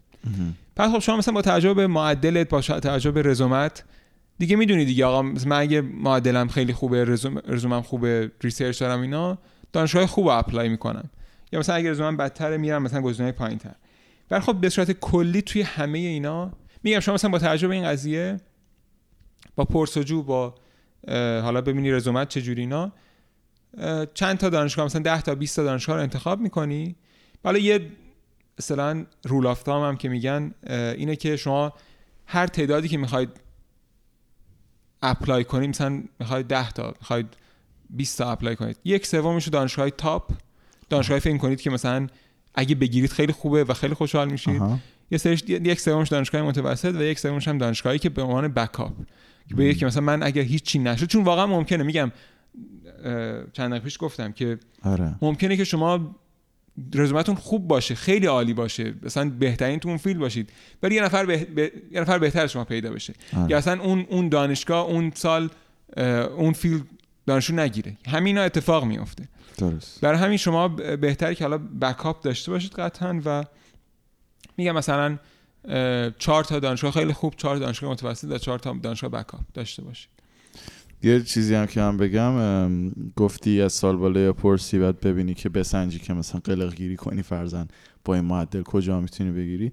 چیزی هم که از شاید اگه مثلا بتونی از دانشگاه خارج از دانشگاه خودت هم، یعنی مثلا تو تهران چنم شریف، تهران، امیرکبیر، اینا کلا یه ذره جامعه آماری رو بزرگتر کنی، شاید اونم دیده بهتری بده، چون گاهی موقع مثلا شاید ممکنه خودت دست کم بگیری و آره، یعنی این اطلاعات حالا بچه‌ها دیگه با دوست و رفیقاشون ببینن یه آشنایی پیدا کنن از این ور اون ور. معمولا الان دیگه همه، یعنی هر گروهی یه گروه تلگرامی ساختن و اطلاعات یه جوری شیر میشه کانکشن زد و پیدا کرد. من خودم چیز کردم، من این سایت رنکینگ دانشگاه کدوم بود اسمش چی بود؟ اون QS. آره، من اونو همینجوری از بالا شروع کردم اومدم پایین، میرفتم دانشکده مکانیک یا الان که علوم کامپیوتر میخونم، علوم کامپیوتر نگاه میکردم، استادی که به نظرم جالب بود و میتونستم باش کار کنم ایمیل میدادم. آره، برای رشته علوم کامپیوتر یه سایت دیگه هم CS رنکینگ، حالا دانشگاه رو بر اساس فیلدشون، مثلا شما انتخاب میکنید فیلد ویژن چه دانشگاهی مثلا خوبه، مثلا بر اساس این که حالا چند تا استاد اونجا هستن و استادا مثلا چقدر پابلیکیشن داشتن، اینا بر اساس این سورت میکنه. خب خیلی چیز خوبیه که شما متوجه میشید که متوجه میشید که حالا فلان دانشگاه آقا مثلا، چون این قضیه هست دیگه، مثلا بعضی دانشکده ها تم دارن که آقا مثلا میگم فلان دانشگاه فلان دانشکدهش تمش مثلا کلا ویژنه، یا تمش کلا رباتیکه، تمش نمیدونم تو فایننس تمش کورپوریت فایننسه، یعنی چیزای اینجوری هست و خب دیگه اینجوری میشه پیدا کرد. آره. و برای ایمیل تو تمپلیت داشتی یا واسه همه یه چیز جدا مینوشتی؟ ببین این قضیه میگفتن که سعی کنید خیلی کاستومایز کنید و خب قطعا اگه کاستومایز بشه بهتر، ولی خب باز میگم سخته این قضیه، وقت کمه و خب شدنیه. شما میتونید تو اون ایمیل شما خودتون رو معرفی میکنید، میگی من یه خلاصه که من این کار رو کردم. باز اینم سرش بحثی که حالا من توی اون متن ایمیل آیا خلاصه ای از خودم بذارم یا نذارم، یا مثلا متن ایمیل خیلی کوتاه باشه همه چی توی رزومه باشه. یعنی باز بحث سرش زیاد، ولی خب میگم به هر صورت یه چیزی هست که یعنی شاید خیلی هم نشه کاستماایز کرد، چون شما برای هر استاد میخوای اینجور خودتو معرفی کنی، مگر اینکه شما مثلا توی فیلدی خیلی کار کردی، مثلا یا استادی میشناسی مثلا بهش بگی که من مثلا فلان پیپر تو خوندم خوشم اومده، میدونی چیزای اینجوری. این تریکا هم میشه زد که من فلان پیپر تو خوندم مثلا خوشم اومده، من مثلا روی این قضیه کار میکردم مثلا چند سال، این مسئله مثلا حل کردم، این چیزای اینجوری. اگه همچین آپشنی بچه‌ها داشته باشن خب میتونن روش کار کنن و حالا کاستومیزیشنشون اینجوری باشه که من مثلا بگم من این کارو کردم، ولی اگه نه خب یعنی با هم معدل و رزومه و اینا میشه ایمیل فرستاد. هدف ایمیل کلا اینه که خودت معرفی کنی، بعد بپرسی که یعنی آخرش من میخوام بگم پانچ لاین چی باید باشه. ببین نگاه کن، حالا اینم یه نکته هست، کالچر کانادا و آمریکا تو این قضیه خیلی متفاوته. چطور؟ یعنی تقریبا میتونم بگم که استادای کانادایی، یعنی استاد دانشگاه کانادایی خیلی کم ایمیل رو جواب میدن. این قضیه رو من میگم طبق مشاهدات خودم بود و حالا اطرافیانم که کمتر ایمیل جواب میدن، یعنی ممکنه که یه نفر ایمیل بزنه و جواب بدن ولی کمتر جواب میدن، مخصوصا تایم اپلای که میدونن آقا همه یه تمپلیتی آماده کردن و برای هم میفرستن. خیلی هاشون مثلا جواب میدن که آره اپلای کن، مثلا ما رزومه رو اون تایم بررسی میکنیم، جوابای کلی. و خب آمریکا این قضیه مقداری بهتره، یعنی مثلا استاد ممکنه احتمالاً که بخونه و مثلا جوابتو بده حس می‌کنم بیشتر. میگم با چیزی که من شنیدم، به خاطر این حالا جواب گرفتن از دانشگاه‌های آمریکایی حس می‌کنم تو این قضیه شاید بهتر از استادا. و خب وقتی هم که حالا ایمیل میگیرن، باز ممکنه که خیلی از استادا بگن که مثلا کمیته هست، تصمیم کمیته هست، شما اپلای کن ما بعداً بررسی میکنیم. یا اگه مثلا رزومت جذاب باشه مثلا بگه مثلا بیا مثلا یه صحبتی کنیم. این ممکن اتفاق بیفته که مثلا بگن که اوکی ما، میگم چون خیلی از بچه‌ها بودن که جواب گرفتن، مثلا استاد گفته که مثلا رزومت برام جذاب بود، بیا مثلا حرف بزنیم قبل از تصمیم دانشگاه. یا مثلا میگم باز بعضی رشته ها اینجوریه که کمیته تصمیم میگیره، بعضیاش اینجوریه که استاد حرف آخر رو میزنه. مثلا اگه یه نفر رو بخواد میتونه بگه که بهش ادمیشن بده. بر همین این قضیه توی دانشگاه خیلی متفاوته. درست. من خودم یادمه که آمریکا اکثرا کمیته بود، بعد استاد مثلا تا ایمیلش اگرم جوابتو میداد میگفتش که آخرش دست من نیست، کمیته است، تو اپلای کن. ولی حتی رشته به رشته، مثلا رشته‌های بیزنس و فایننس و اینا میدونم که اکثرا کمیتن. آره. ولی خب توی مثلا کامپیوتر خیلی‌ها بودن که استاد میگرفتشون، میگفت یه استاد اگه بگه من مثلا فلانیو میخوام دیگه دانشگاه ادمیشن میداد بهش. ولی مثلا کانادا یکم حالا تو مکانیک حداقل تمش اینجوری بود که استاد خودش ذره دستش بازتر بود، اگه میخواست میتونست بگیره. به جز مثلا یه سری مثلا UFT یا UBC هم فکر کنم کمیته بود، مثلا دو تا دانشگاه خیلی شاخ، ولی بقیه میشد ایمیل داد. ولی یادت میاد پانچ لاین ایمیل آخر باید چی باشه؟ از استاد مثلا بخوای ساعت سوال بپرسی بله خیر جا داری که مثلا دانشجو بگیری، یا منو راستش حالا دقیقاً یادم نمیاد، ولی آره تقریبا همینه که آیا مثلا پوزیشنی داری برای PhD یا نه، یا توی مثلا اون لبی که کار میکنی آیا پوزیشن داری یا نه. بیشتر همینه.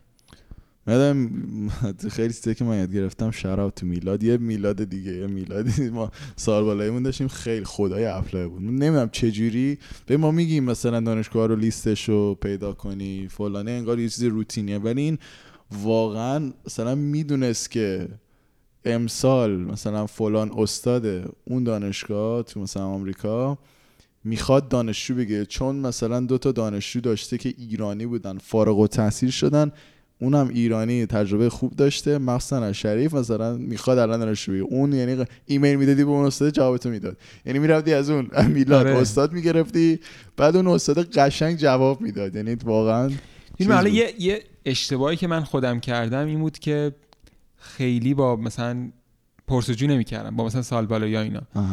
و خب میدونی بعد فهمیدم که چه اشتباه بزرگی بود، چون که میدونی اکثر کسایی که سال بالا هستن، مثلا میگم حس می‌کنم نسل ما اینجوری است که یه جورایی خودمونو نمیخوام بگم مدیون، ولی دوست داریم کمک کنیم، یعنی دوست داریم که به کسایی که بعد از ما غربیان مسیر رو براشون راحت کنیم. و خب این قضیه حس می‌کنم خیلی میتونه کمک کنه. یعنی اگر که کسی باشه که کمک بخواد بگه آقا من مثلا اطلاعی داری یا نه، خیلی ها میدونم که با جون و دل اطلاعات در اختیارشون میذارن. برای همین توصیه من اینه که خیلی از این قضیه استفاده کنن بچه‌ها، که سوال پرسن، ارتباط بگیرن با بقیه تو لینکدین، توی حالا شبکه‌های اجتماعی، توییتر یا هر جایی که میشناسن یا ممکنه که کسی پیدا بشه، ارتباط بگیرن، بپرسن. و خب این قضیه خیلی میتونه کمک کنه. مثلا همین که گفتی، یعنی ممکنه که آقا همین اطلاعات همینجوری زبانی پخش شده باشه که آقا فلان استاد فلان دانشگاه این مثلا استاد دانشجوش رفته مثلا میخواد بگیره، همینجوری ممکنه که آدم یه شانسی پیدا کنه. آره یه ابزار خیلی خوبی که معرفی کردی لینکدین به نظرم به درد اپلای خیلی میخوره، که به قول تو دانشجوهایی که چون سال بالا یه خورده فرشن، تازه اپلای کردن و دارم، سالای بالاتر اونا خارجن، باید با اونا یه جوری ارتباط. به بهترین راه هم به نظرم که یا بری پیج اون استاده ببینی دانشجوهاش کیان، مثلا میتونی به ایرانی‌ها خارجی ایمیل بدی، یا بری لینکدین شروع کنی کانکشن بسازی. و خودش هم خوب برام آپتیمایز شده که معرفی میکنه آدمای جدیدو بهت، بعد به اونا پیام بدی. بعد خیلی ها واقعا از جون و دل دوست دارم کمک کنم به قول تو. خیلی خجالتی نداره که مثلا بری کمک بخوای راجع به آره. و بیام دقیقاً این هم گفتی خیلی خوبه. یعنی مثلا توی وبسایت استادا معمولا دانشجوها زده شده که حالا ببینید توی دانشجوهای قبلی طرف، مثلا اگه دانشجو ایرانی باشه که شما ایمیل بزنید یا مثلا تو لینکدین پیدا کنید، هر جایی بگی آقا من میخوام به فلانی ایمیل بزنم، چه جوریه مثلا جواب میده، آیا مثلا استاد خوبی هست یا نه، تجربه تو خوب نیست. چون بازم اینم یه نکته است که بچه‌ها توجه نمی‌کنن. چون می‌بینید انقدر، یعنی مسئله انقدر وجه‌های مختلف داره، انقدر اطلاعات زیادی آدم دریافت میکنه که سخته پردازشش. شما مثلا می‌دونی خیلی‌ها برای اپلای، حالا میگم شاید من دارم اینو واسه بحث قبلی میگم، ولی بچه‌ها انقدر به خود اپلای و خود خارج شدن از کشور فکر میکنن که به این فکر نمیکنن که اوکی دارم به کجا وارد میشم. بعضیا مثلا اینجوریه که اوکی من هر جا باشه برم. حالا قطعاً با مثلا بدتر شدن شرایط قطعاً میتونه توجیه داشته باشه، ولی خب دیدم کسایی که حالا تجربه‌های بدی داشتن، مثلا رفتن خارج از کشور، شهر بدی بوده، با استاد بدی کار کردن. میدونی چون اونجا مثلا اگه PhD باشه که شما بدونید که آقا 5 سال میخواد با استادی کار کنید، ولی استاد آدم خوبی نیست یا مثلا آدمی نیست که بشه باش ارتباط برقرار کرد، آدمی نیست که کمک کنه، میدونید این قضیه خیلی مهمه. و خب بعد که بیاید داخلش متوجه میشید. یا کسایی که مثلا هر جای اپلای میکنن، مثلا تو آمریکا خیلی بزرگه و شاید مثلا شهرهای خوبش، شهرهایی که مثلا شهر دانشجویی باشه و تجربه خوبی بچه‌ها داشته باشن اونقدر ولی زیاد نیست. برای خب مثلا بچه‌ها اپلای میکنن هر جایی که بشه و خب میرن و خب میدونی حالا بعضی با اطلاع میرن. میگم اگه میرید با اطلاع برید، بدونید که آقا شهر کوچیکیه، شهری که آقا نایت لایف شاید نداشته باشه، شاید اونقدر زندگی توش جذاب نباشه، ولی خب میدونید که اوکی من مثلا وارد کشور دیگه شدم، دارم مسترم میگیرم و حالا بعد تلاش میکنم که حالا مثلا از اون چیز خارج شم. برای PhD مقدار میگم باز سخت‌تره، چون شما 5 سال میخواید تو اون شهر زندگی کنید. آره یعنی اون تعهدی که شما میدید خیلی طولانی تره و خب باید بیشتر بهش فکر کنید. میگم مثلا این بحث شهر که حالا اون مثلا شهر رو پرسجو کنن حتما و بعدش هم حالا هم استاد که ببینن استاد آدم خوبی هست یا نه، مثلا کمک میکنه، آیا اون لبی که داره دانشجوهاش چه جوری ان. میگم اطلاعات اینجوری. نه اتفاقا میخوام دکتر خوبی بود نظرت راجع به چیز بپرسم که به نظرت استاد مهمتره و اون ریسرچی قراره بکنی برای PhD ها یا دانشگاه؟ یعنی یه دانشگاه هست رنکش خوبه ولی استاد یکم بدعنقه، یه دانشگاه هست که نه یه ذره ولی استاده بهت آزادی عمل بیشتری میده، برات امکانات فراهم میکنه، میدونی یکم. چون به نظرم PhD و این 5 سال یه جوری ریلیشنشیپه، خیلی مهمه که آدمی که باش کار میکنه. آره ببین این که خیلی مهمه. حالا اینو میخوام بهت بگم که من دوتاشو تقریبا دیدم. یعنی شما ممکنه که دانشگاه اونقدر خود دانشگاه یا حتی نه که دانشگاه مثلا دانشگاه رنکش پایینه ولی مثلا توی دانشکده و یه استاد مثلا خیلی خفن داره. من خودم الان که مثلا دیگه کارم شده ریسرچ و مثلا استادا رو دیگه میدونم، مثلا پیپراشون رو میشناسم و اینا، میبینم که آقا مثلا الان مثلا داره فلان دانشگاه کار میکنه، دانشگاه هم اونقدر رنکش خوب نیست. یعنی من شاید موقعی که داشتم اپلای میکردم بهش فکر نمیکردم، ولی الان میبینم که ای مثلا این چقدر استاده، مثلا استاد خفنی تو این فیلد، تو این فیلد که الان دارم ریسرچ میکنم. میبینی این قضیه رو شاید سخت بشه پیدا، یعنی سخت همچین استادی پیدا کرد. و حالا برعکس ممکنه مثلا شما برعکسش کمتر معمولی، یعنی مثلا دانشگاهی که تاپ باشه، دانشگاهی که خوب باشه، استادا هم معمولا کوریلیشنی هست که استادا معمولا خوبه و حالا نه استاده باشه میگم کلمه پروفشنال هست، ولی شاید من خیلی شنیدم که مثلا اخلاق استاده نه یه چیزای الکی، مثلا به پسر مثلا یکی از دوستام آمریکا بود، مثلا تو لب دیده بود که استاد چینی بود، دیده بود که این مثلا یه دقیقه داره مثلا یوتیوب نگاه میکنه، بهش ایمیل داده بود چرا داری یوتیوب میبینی؟ این یکم آره ببین میگم اینا رو واقعا نمیدونم نمیشه شاید از قبل، یعنی اگه نه دانشجو قبلش بپرسی. آره اگه بپرسی اگه بشه که آره خیلی عالیه. ولی میگم انقدر حجم اطلاعات زیاده که شما بخواید این مثلا شما میبینید مثلا آپشن کلا دانشگاه کمه، آپشن مثلا استادی که دوست داری باهاش کار کنی کمه.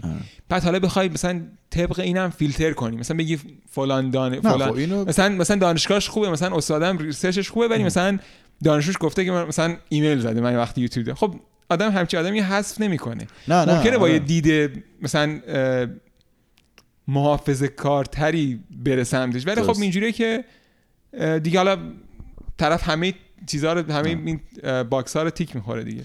نه این فیلتر استاد من منظورم که اون آخر که داری تصمیم میگیری. آره اگه انقدر آپشن باز بود که مثلا بتونی طبق این قضیه، اگه آپشن نشه قطعا برو، ولی اگه پذیرش اومده و داری تصمیم میگیری به نظرم صرفا اینو میگم یه سری اطلاعات هست اینجوری آدم میذاره کنار هم. ولی خب مهمترینش مثلا کسایی که میخوان تو آکادمیا بمونن، مهمترینش همینه که استاد ریسرچ خوبی داشته باشه و مثلا استادای جوانتر معمولا خودشون هم چون یعنی کسی که مثلا اسیستنت پروفسوره یا اسوسییته، اینا خودشون هم میخوان تلاش کنن که حالا بشن پروفسور و خودشون علاقه‌مندن زیاد به پیپر چاپ کردن، تا کسی که مثلا پروفسور شده و اونقدر دیگه اشتیاق نداره، اونقدر موتیویشن نداره که پیپر چاپ کنه و صرفا یه کسی که حالا راهنمایی میکنه. ولی خب مثلا کسی که جوانتره خیلی توی اون مسیر ریسرچ میتونه بیشتر درگیر بشه و کمک کنه.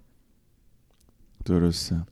چی میگفتیم؟ من داشتم میلادو میگفتم و میلاد یه حرف خوبی که من زدم ما میگفت ایمیل بدی، سعی کن تو ایمیل اولت بخوای که یه جوری یه اسکایپی، یه زوم کال، یه چیزی به ارال موضوع زوم و اسکایپ بود بشه، یه اسکایپ با استاده بگیری، یعنی یه جوری بهش بگی که بیا حالا مثلا چه میدونم سوال دارم ازت، اگه مایلی مثلا من اینترستدم یه صحبت راجع به ریسرچ بکنی. آره اگه اسکایپ خیلی خوب مهم بود.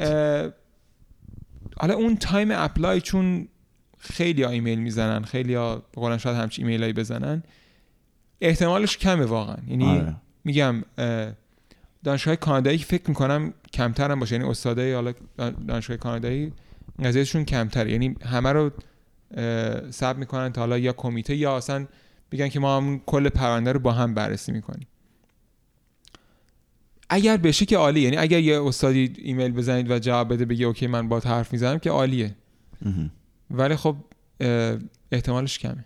آره ولی اگه اون استاد بیاد اسکایپ، من یادمه که تقریبا همه استاده که با من اومدن اسکایپ همشون هم بهم پذیرش دادن. یعنی موقعی که داشتم 2 تا 4 تا میکردم که پولمو کدوم دانشگاه بذارم، چون اپلیکیشن فی هم به هر حال خرج داره، اول اونایی رو اپلای کردم که اومده بودن اسکایپ و تقریبا همشون پذیرش دادن. خیلی خوب بود این حرفش.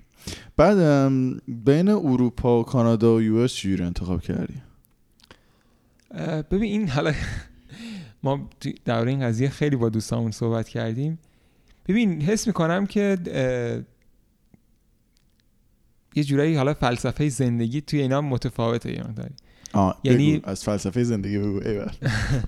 ببین مثلا توی باز میگم قطعاً توی من این دیسکلیمر رو باز باید بگم که این قطعاً چیزایی که حالا ما از اطرافیان شنیدیم و حالا از سال بالایی شنیدیم و حالا برداشت خودم بوده از چیزایی که دیدم توی جای مختلف. این قطعاً استثنا ممکنه باشه، ولی چیزی که دید کلی که از اروپا هست اینه که به قولن ورک لایف بالانس خیلی مهمه. حالا کار به صورت کلی سبکتره ولی شما زندگی با کیفیت تری داری. من مثلا خودم یکی از اقواممون دقیقاً با همین چالش داشت دست پنجه نرم می‌کرد که حالا کانادا کار کنه یا بره آمریکا یا بره اروپا. و خب مثلا خودش سوئد زندگی کرده بود، میگفت که سوئد کیفیت زندگی خیلی زیاده، یعنی همه آدما تو یه لولن ولی کیفیت زندگی هم بالاه، ولی سقف داره. توی مثلا یه جایی مثل آمریکا اختلاف طبقاتی خیلی زیاده ولی سقف نداره، یعنی سقف موفقیت شما توی آمریکا میتونید نمیدونم میلیونر بشید، بیزنس خودتون رو بزنید، به کل اقتصاد دنیا دست داشتید. تو اروپا هم این هست. حالا ولی خب کمتر. می‌بینی اون کالچر رو دارم میگم. درست. تو آمریکا این قضیه خیلی بیشتره و حالا کسایی هم که میرن آمریکا با این مایندست میرن، یعنی با این مایندست که من میخوام رشد کنم، میخوام اون ورک لایف بالانس مهم نیست، من میخوام آره دقیقاً خیلی اشتیاق بیشتری دارن، میگن که ما میخوایم پول بیشتری در بیاریم، اون سقف هم بالا سرمون نیست که مثلا محدودمون کنه و خب میریم اون سمت. ولی خب مثلا اروپا اینجوریه که اوکی سقف پایینتری داره ولی خب کیفیت زندگی بهتر. باز حالا کشور به کشور هم قطعا فرق داره. میگم سوئد خودش کشور خیلی عالیه، دانشگاهش هم خیلی دانشگاه عالیه، یعنی سوئد، فنلاند، میگم کشورایی که قطعا زندگی که شما اونجا دارید از با کیفیت ترین زندگی‌ها تو دنیاه. سوئد، فنلاند، دانمارک، اینا کشورایی که اصلا توی لیست هپی ترین کشورها جزء هپی ترینا هن. و آلمان، فرانسه، مثلا حالا آلمان دانشگاه خیلی تاپی داره، فرانسه خیلی دانشگاه تاپی داره. ایتالیا هم بد نیست، خوش میگذره. ببین ایتالیا من راستش اطلاعی ندارم خیلی، ولی خب میگم به صورت کلی دارم میگم، یعنی اروپا رو بخوام یه جا در نظر بگیرم، در صورتی که قطعا اینجوری نیست و کشور مختلف خیلی تجربه متفاوتی داره. بعد هنوز که باشید چون هنوز رو اروپاییم، یه سوالم نظرت راجع به این که تو اروپا یکم اینتگریت شدن تو سوسایتی اروپا یکم سخته. اتفاقا می‌خواستم اینو بگم و حالا بحث کلا زبان می‌خواستم بگم. یعنی مثلا خب شما ایتالیا باید ایتالیایی بلد باشید دیگه، یا فرانسه باید فرانسوی بلد باشید. این چالشه هست. یعنی مثلا توی مثلا اروپا شما محدود میشید به حالا مثلا نمیدونم انگلیس و حالا درسته توی محیط دانشگاهی خیلی انگلیسی زبانه، ولی خب شما برای که توی جامعه بخواید زندگی کنید خب باید اون زبان رو یاد بگیرید. حتی توی کانادا که حالا کشور انگلیسی زبانه، توی استان کبک و حالا به خصوص مثلا شهر مونترال معروفه که خیلی به زبانشون حساسن، خیلی حساسن که شما فرانسوی بلد باشید. اگه فرانسوی بلد نباشید توی حالا اون کامیونیتی پذیرفته نمیشید. این قضیه خیلی حساسن و خب کلا این قضیه بحث حالا هم زبان و همین که گفتی که حالا پذیرفته بشید توی جامعه، این قضیه میتونه خیلی شاید سخت‌تر باشه. ولی خب یه کشوری مثل آمریکا و کانادا که اصلا کشوری که کلا مهاجر، مثلا حالا کانادا بیشتر شاید حتی، که کشوری که کلا مهاجرن، یعنی شما نیتیو اینجا خیلی کم میبینید، خیلی کم. برای همین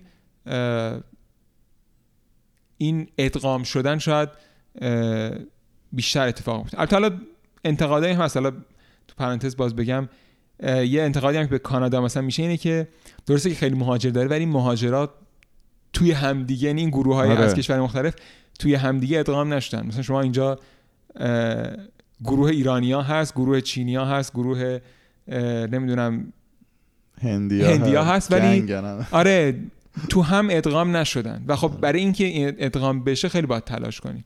یعنی خودتون باید سعی کنید که آقا توی مثلا گروه‌های کشور مختلف ادغام بشه. آره باید چیز بشه، خودت هم پذیرا بشه.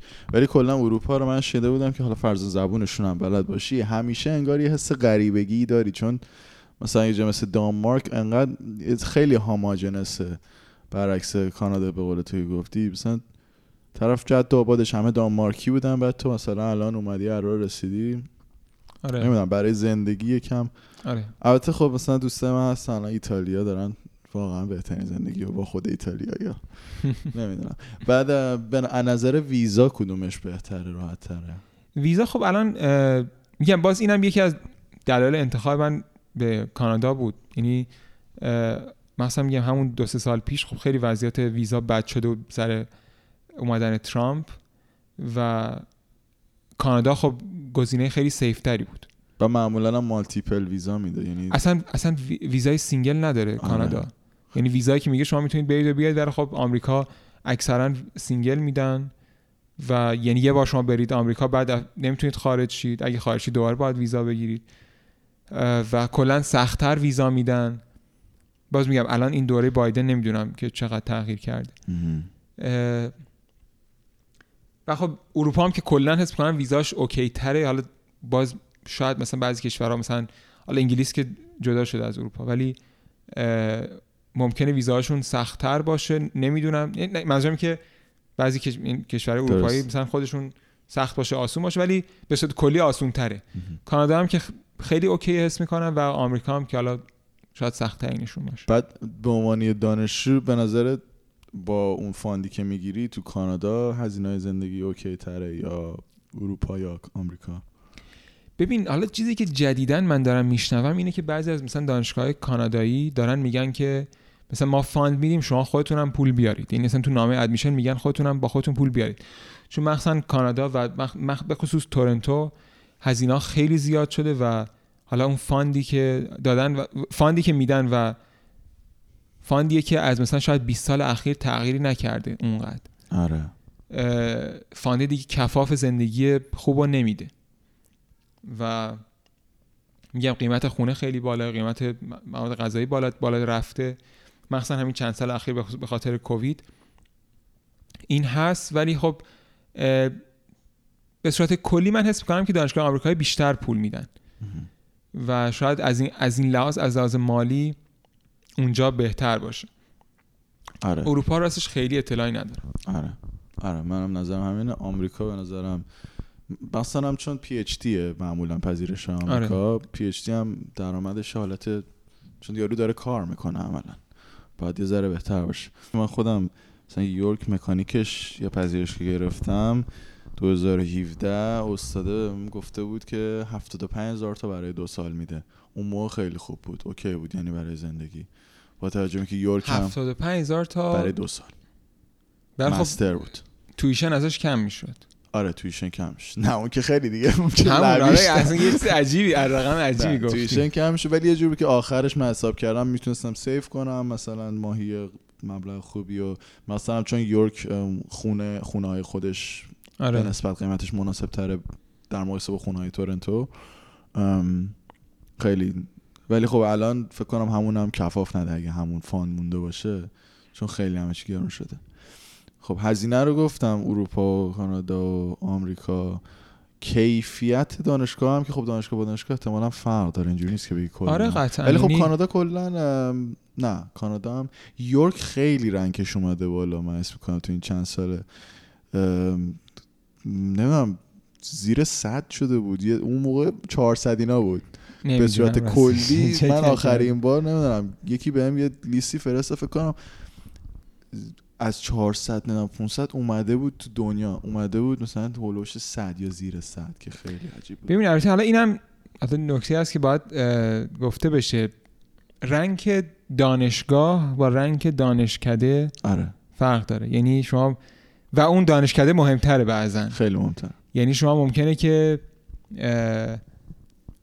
یعنی باز حتی اگه ریزتر بشیم مثلا میگم توی بعضی فیلد ها مثلا شما بگی که آقا کامپیوتر ساینس مثلا بر اساس این بیای رنکینگ کنید ولی مثلا ببینی فلان دانشگاه کامپیوترش مثلا تو فیلد مثلا ویژن معروفه و خب مثلا ویژنی که فلان دانشگاه گرفته باشه مثلا شاید حتی ارزش از MIT یا استنفورد هم بالاتر باشه. می‌دونی این قضیه هست و کلا این که شما توی اون فیلدی که کار میکنید بگردید و اون دانشکده و اون یعنی اون بیشتر همون دانشکده، یعنی اون دانشکده پیدا کنید که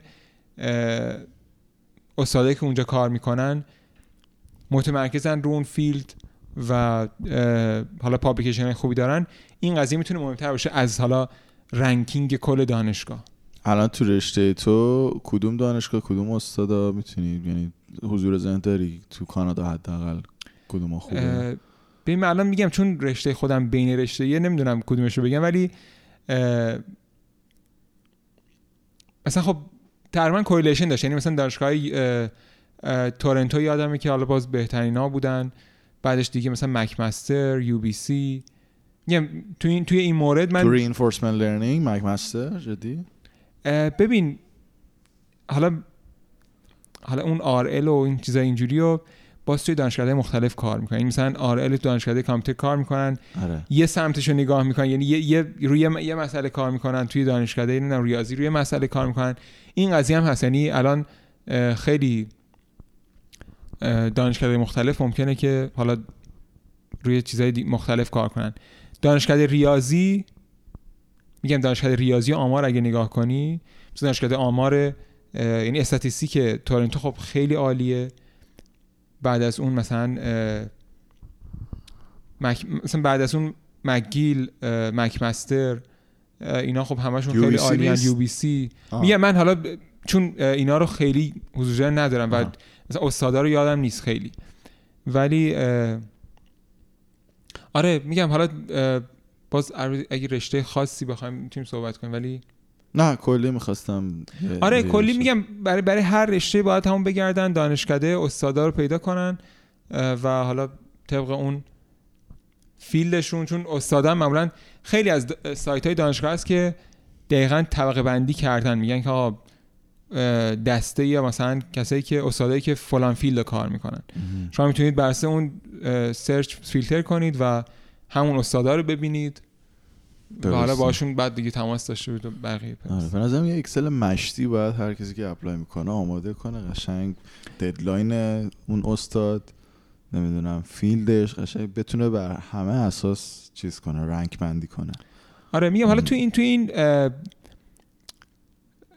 خیلی از رشته ها اومدن اینو آماده کردن. من تو این گروه تلگرامی دیدم بعضن، ولی خب می‌بینید چون اینا خیلی کلیه ممکنه که به درد مثلا خود فرد هم نخوره، مگر اینکه مثلا سال بالایی مثلا همون دانشکده باشن، سال بالایی چیز باشن که این آماده کردن و خب مستقیما به درد بخوره براشون.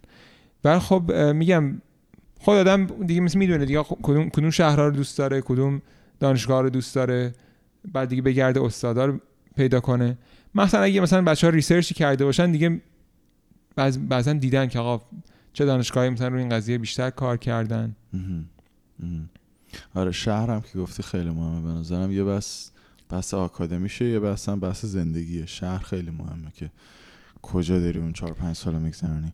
حالا تو این شهر من فقط بگم، من خودم یکی از دلایلی که حالا اینجا رو انتخاب کردم همین که حالا مثلا تورنتو خب یه هاب بین‌المللی شده که حالا توی شما هر رشته‌ای که بخواید کار کنید کار پیدا میشه. آره. شما اکسس دارید به بهترین مؤسسه‌های دنیا، حالا چه مؤسسه مالی باشه، چه کامپیوتر باشه، چه هر چیزی. این قضیه خب برای من خیلی مهم بود و یکی از دلایلی که انتخاب کردم اینجا رو همین بود. تا مثلا حالا وگرنه مثلا دانشگاه واترلو خب دانشگاه خیلی تاپیه، نزدیک تورنتو هم هست، ولی خب می‌دونید شما نمیتونید با یه مترو گرفتن مثلا برید مثلا یه مؤسسه AI مثلا که توی شهر هست یا جای دیگه. بر همین این قضیه هم میتونه بعضا مهم بشه. آفرین. آره.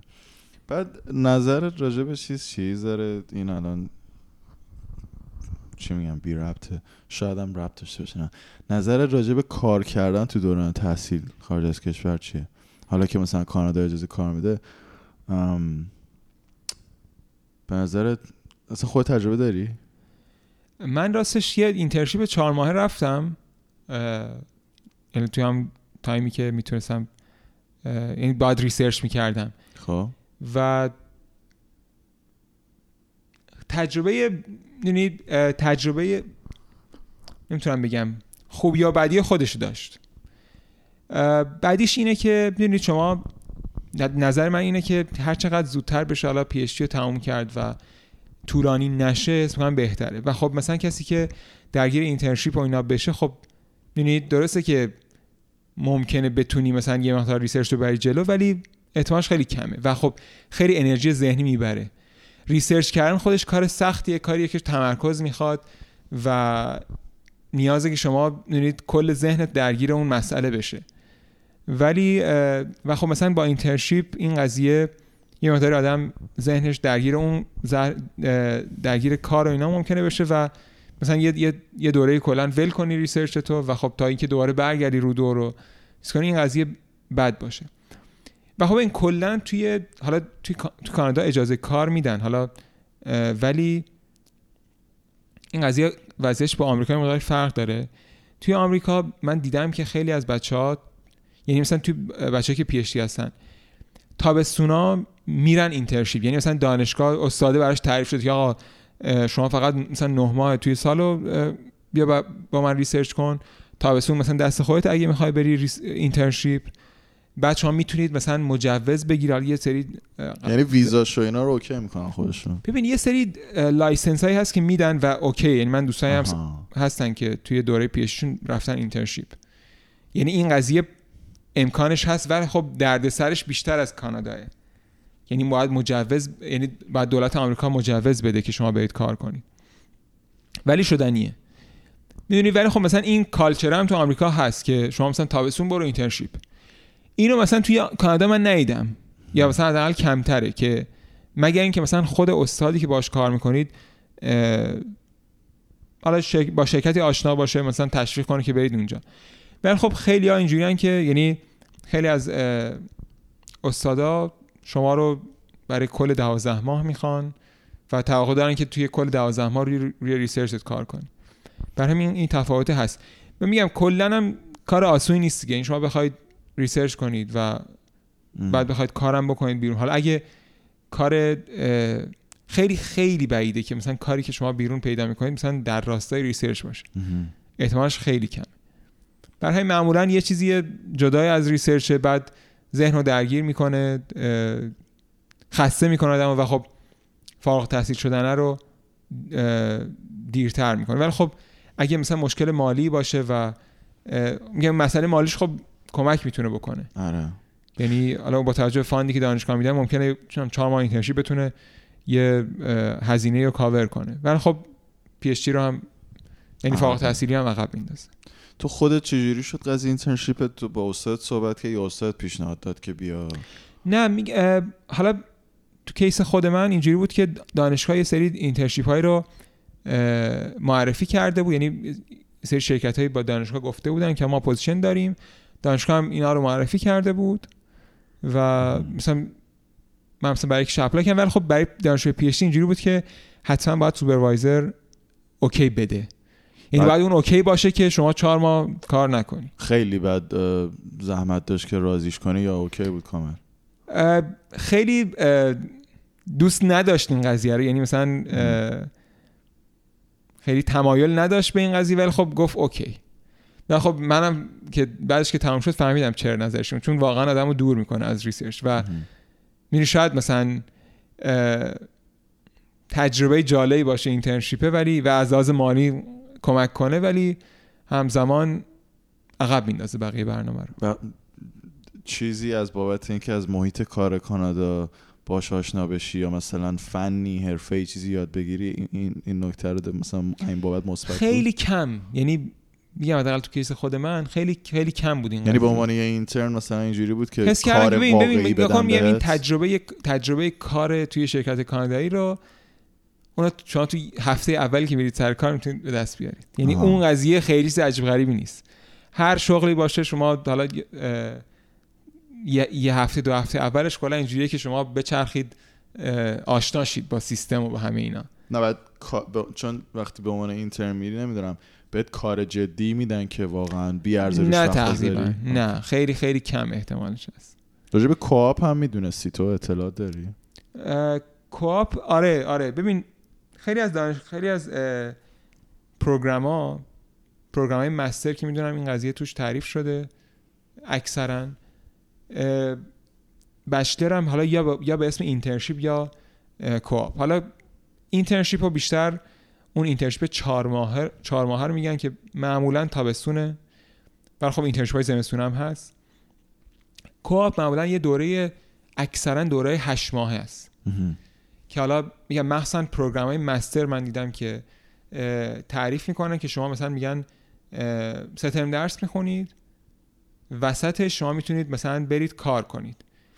بعد خیلی از یعنی تقریبا میتونم میگم همه دانشگاه‌ها یه سری پورتال دارن که شما رو یعنی شرکت‌ها میان پوزیشن‌هاشون رو میذارن، پوزیشن‌های کوآپ، بعد شما میرید از اون لیست نگاه میکنید و اپلای میکنید براشون. ولی خب خارج از پورتال دانشگاه هم میشه اپلای کرد برای این پوزیشن، یعنی پوزیشن‌های کوآپ تعریف شده به صورت کلی. و حالا برای اون کوآپ هم شما میتونید الان برای ایرانی‌ها اینجوریه که میتونن کار کنن فول تایم، ولی قبلا اینجوری بود که باید ویزای کوآپ میگرفت که حالا اونم خیلی آسون بود چون خود دانشگاه اپلای میکرد براتون مجوز کار کردن برای کوآپ و همین 8 ماه کار میکردید و اتفاقا خیلی هم عالیه. یعنی اصلا تجربه‌ای که من میدونم از اطرافیان این بوده که به شدت این پروسه رفتن سر کار بعد از تحصیل رو راحت تر میکنه، چون شما وسط تحصیلتون یه تجربه کاری دارید، اون شرکت با شما آشنا، یعنی احتمالی که اون شرکت شما رو بگیره خودش خیلی زیاده. اگرم نخوان شما به صورت کلی یه تجربه کار کانادایی دارید توی رزومت بعد از فارغ التحصیلیت. این قضیه خیلی مهمه و برای من خیلی جالب بود که این قضیه تعریف شده و اصلا همون درآمدی که از شما از کوآپ میگیرید میتونه یک درآمدی باشه که هزینه‌های مستر رو کاور کنه چون درآمد نسبتا خوبیه. آره. و حالا مثلا حقوقشون بالا نیست، حقوقشون شاید مثلا همون ساعتی $20 باشه چون به حال کار جدی بهتون نمیدن. نه $20 من چیزی که یادمه مثلا حتی نمیدونم این کلی درست بشه، ابزرویشن خودم به قول تو، ولی $40 $50. آره هست، میگم بستگی داره، بستگی منم میشناسم کسایی که حالا $30 $35 گرفتن، حتی تا $70 هم هست شرکت‌های خیلی خفن، ولی میگم $20 هم هست. ولی خب میگم با همون $20 هم برای 8 ماه خیلی کمکه. خیلی کمک میکنه، خیلی کمکه، مثلا برای ما که کانورژن ریتمون به ریال اینجوریه خیلی کمکه. آره. راجع مای تکس اطلاع داری؟ مای تکس میدونی چیه؟ اتفاقا اینترنشیپی که من رفتم مای تکس بود.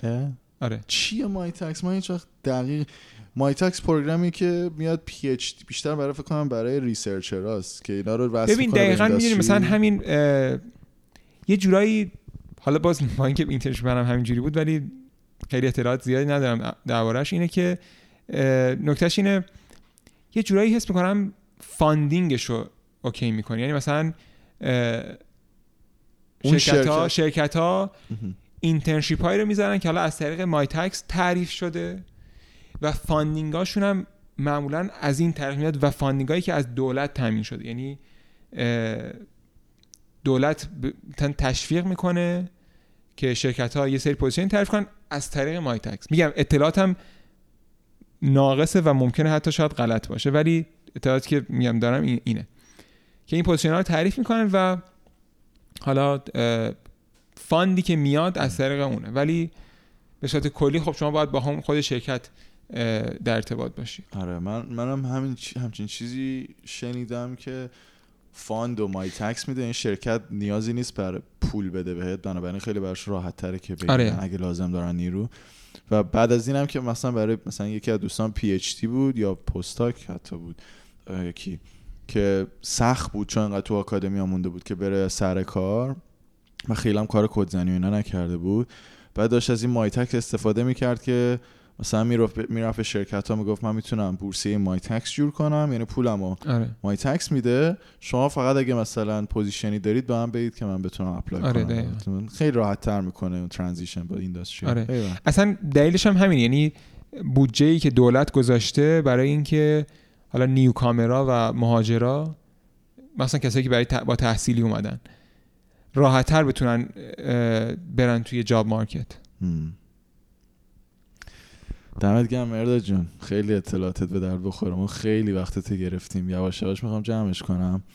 دوست سوال فقط چیز دارم، خیلی دلی دارم، حال احوال دارن که مهاجرت کردی 2 سال هم از اینجای ایران نیدی، چجوری راضی از مهاجرت از کانادا، از زندگی PhD اینجا؟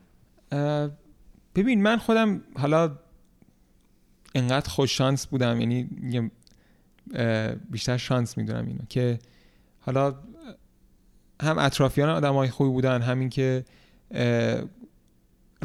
راحت شد این پروسه مهاجرتم. ویزام زود اومد، رشته‌ای که میخونم و دوست دارم، میدونی همه اینا رو خوش شانسی میدونم، چون خیلی‌ها میان اینجا ویزاشون نمیاد، سخت میاد، با استادشون به مشکل میخورن. میدونی گفتم که خیلی رندومنس زیاده و خیلی ممکنه مشکل بخورن.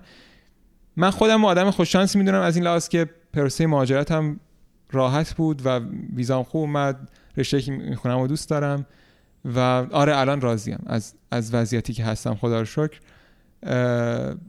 و همین. ایوه. یعنی میگم من چیزایی که شهر تورنتو درست حالا بدیش شاید گرون بودنش باشه، ولی خب شهر عالیه. شما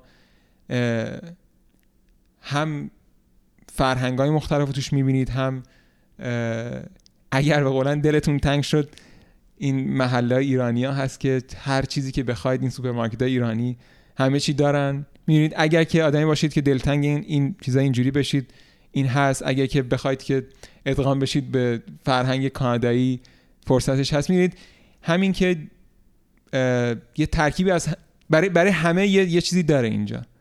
برای همین به نظرم شهر خوبیه و منم تا الان خدا رو شکر تجربه‌ام خوب بوده. ایوه.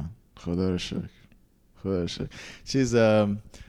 اگه تو گفتی تقریبا فکر کنم جواب اینو دادی، ولی اگه برگردی عقب یه کارو مثلا اگه بخوای یه جور دیگه انجام بدی، یه حرکت دیگه ای بزنی، چیزی هست، کاری هست که بخوای اصلاحش کنی؟ من خودم خیلی به این قضیه اعتقاد ندارم، ولی میگم همین که گفتم، همین که مثلا من یه عادت بدی که داشتم بود که کم از بقیه کمک میگرفتم، در صورتی که بقیه خیلی یعنی بقیه خیلی دوست دارن کمک کنن. یعنی من خودم حس می‌کنم که اطرافیان خودم و حالا بخصوص سال بالایی یا کسایی که همین مسیر رو طی کردن خیلی دوست دارن کمک کنن و خب من از این فرصت کم استفاده کردم و خب اگر بیشتر استفاده می‌کردم میتونست پروسه بهتری باشه. این پروسه مهاجرت، پروسه اپلای، پروسه مکالمه کردن با استادا، این قضیه خیلی میتونست بهتر باشه و خب حس میکنم که اگه برگردم این نکته رو سعی میکنم درستش کنم که حالا بیشتر کمک بگیرم از بقیه. آره جالب اینجاست که تو هم به عنوان آدمی که خیلی دوست نداشت کمک بگیره خیلی دوست داری کمک کنی. آره نمیدونم، آخه میدونید من خودم مثلا یه حسه حالا نمیدونم بگم خجالت کشیدن یا نمیدونم حس کنی مثلا سربار بقیه شدی یا وقت بقیه گرفتی، این قضیه نیست واقعا. یعنی اگر که میگم حداقل تجربه من بوده که اکثر کسایی که حالا این مسیر رو طی کردن دوست دارن دست بقیه رو بگیرن و این مسیر رو طی کنن. آره آفرین. این درست. یکی بود مثلا که بچهای تجربه من بگم، این خیلی دیگه سوالای جزئی و مثلا راجع به آب، یعنی دیگه هر دقیقه داشت پیام میداد. خب این یکم اینفیشنته، یعنی اگه داری کمک هم میگیری سوالات جمع کن اینا، ولی اینجوری نیست که نخواد یارو کمک کنه. سوالات جمع کنی، قشنگ کامپایل کنی، مرتب بپرسی که به درد خودت هم بخوره.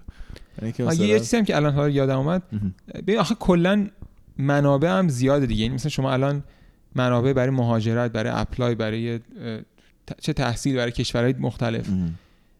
مثلا من خودم این کانالای یوتیوب رو خیلی نگاه میکردم، این کانالای میدونم ایزی اپلای و چیزای اینجوری که واقعا اطلاعات مفیدی، چه برای پروسه حالا اپلای کردن، چه برای پروسه ویزا گرفتن. یعنی این اطلاعات همش هست. یعنی شما میتونید با یه پرسجوی ساده میتونید این سوال پرسیدن میتونه این باشه که منو به منابع معرفی کن، منو به ریسورس ها معرفی کن، که بگم که برو یوتیوب رو نگاه کن، اینو نگاه کن اینا رو اگر دیدی، حالا سوال جزئی اگه داشتی من مثلا میتونم کمک کنم. آفرین. این قضیه هم خیلی مهمه که شما مثلا اگه من مثلا یکی بیاد بهم بگه من چجوری اپلای کنم، اپلای چیه، خب یه سوال بدیه دیگه. ولی خب من مثلا خب کسی که بیاد اوکی من این پروسه رو طی کردم یا اطلاعات کافی رو تا اونجایی که تونستم جمع کردم، الان اینجاش به مشکل خوردم، یا مثلا فلان استاد میشناسی یا میدونم، این سوالای ریستر. چون الان حس میکنم که شاید خیلی از نکتهایی که الان اینجا گفتیم شاید توی خیلی کانال‌های یوتیوب دیگه، شاید پادکست‌های دیگه بحثش شده. آره. و میتونیم چند تا از این کانال‌های یوتیوب، اینا کانال‌های فارسی هستن، کانال یوتیوب ببین فارسی. میگم حالا به صورت خاص ایزی اپلای من یادمه که منم اتفاقا دیر باشون آشنا شدم، ولی میدونم که خیلی اطلاعات خوبی دارن. ایزی اپلای ایرانیه؟ آره ایرانی. آقای ایران دوست اگر اشتباه نکنم. خب کشور دوست. کشور دوست. آره. ایزی اپلای دیگه چی دیگه؟ کانال یوتیوب دیگه داری؟ همین راستش یادمه بیشتر. یعنی یادمه که ویدیو داشتن برای اون هم بحث اپلای، همین بحث نمیدونم آمریکا یا کانادا. خیلی از اطلاعاتی که من گفتم از همین کانال ایشون. مقایسه آخه این سوالایی که برای همین پیش میاد، یا من آمریکا اپلای کنم یا کانادا یا اروپا. بعد مثلا با بچهای اروپا مثلا از فلان کشور مصاحبه کردن، مثلا رشته دیزاین از فلان فنلاند، مثلا رشته کامپیوتر از آمریکا فلان. این چیزا بود و هر کدوم از اینا رو سرچ کنن بچه‌ها تو یوتیوب اطلاعاتش پیدا میشه که حالا تجربه زندگی در فلان کشور، در فلان شهر، فلان رشته. نایس. آره ایول. بعد یه سوال آخرم این که تا حالا دلت تنگ شده الان 2 سال اینجا بودی واسه ایران خونتون؟ آره قطعا نمیشه گفت. چی کار میکنی دلت تنگ میشه؟ بجز اینکه زنگ بزنی. حالا زنگ که میزنی. ببین حالا این کلا این ویدیو کارینا که خیلی کمک کرده. یعنی درسته که قطعا حضور فیزیکی خیلی فرق داره، ولی خب باز میگم این کانادا هم این گزینه، این مزیت خیلی خوبو داره که شما اگر دلت خیلی تنگ بشه میتونی بری. آره. اگه مثلا کار نداشته باشه اینا میتونی بری. برای بچه‌هایی که آمریکا هستن این قضیه خیلی سخت‌تره با ویزای سینگل. من چون دوستای خودم خیلی این قضیه رو دیدم که چه سختیایی کشیدن. ولی خب آره میگم اگه که خیلی تنگ بشه که نشه کارش کرد که دیگه میتونی بلیط بگیری بری ایران. ولی به صورت کلی آره دلتنگی که هست. خب به هر حال دوری از خانواده، دوری از دوستا سخته، ولی نه مثلا من دلم تنگ میشه مثلا بر محلمون یا دوستام و اینا. مثلا فرض کنید سریال ایرانی نگاه میکنم. نمیدونم چرا یه گاهی موقع کمک میکنه اون سریالای مسخره. تو همچین تریکی نداری؟ همچین من نراستش. باشه. دمت گرم مهرداد جون، خیلی اطلاعاتت مفید بود، کلی استفاده کردم. امیدوارم 4 نفرم که اینو گوش میدن به درشون بخوره. آره امیدوارم. مرسی که وقت گذاشتی، واقعا ممنونم. تو وقت ارزشمنده، این همه هم به ما وقت دادی. الان تقریبا ساعت 10. خواهش میکنم. دمت گرم. امیدوارم به درد بخور، به درد بچه‌ها بخوره. قطعا به درد میخوره. مرسی.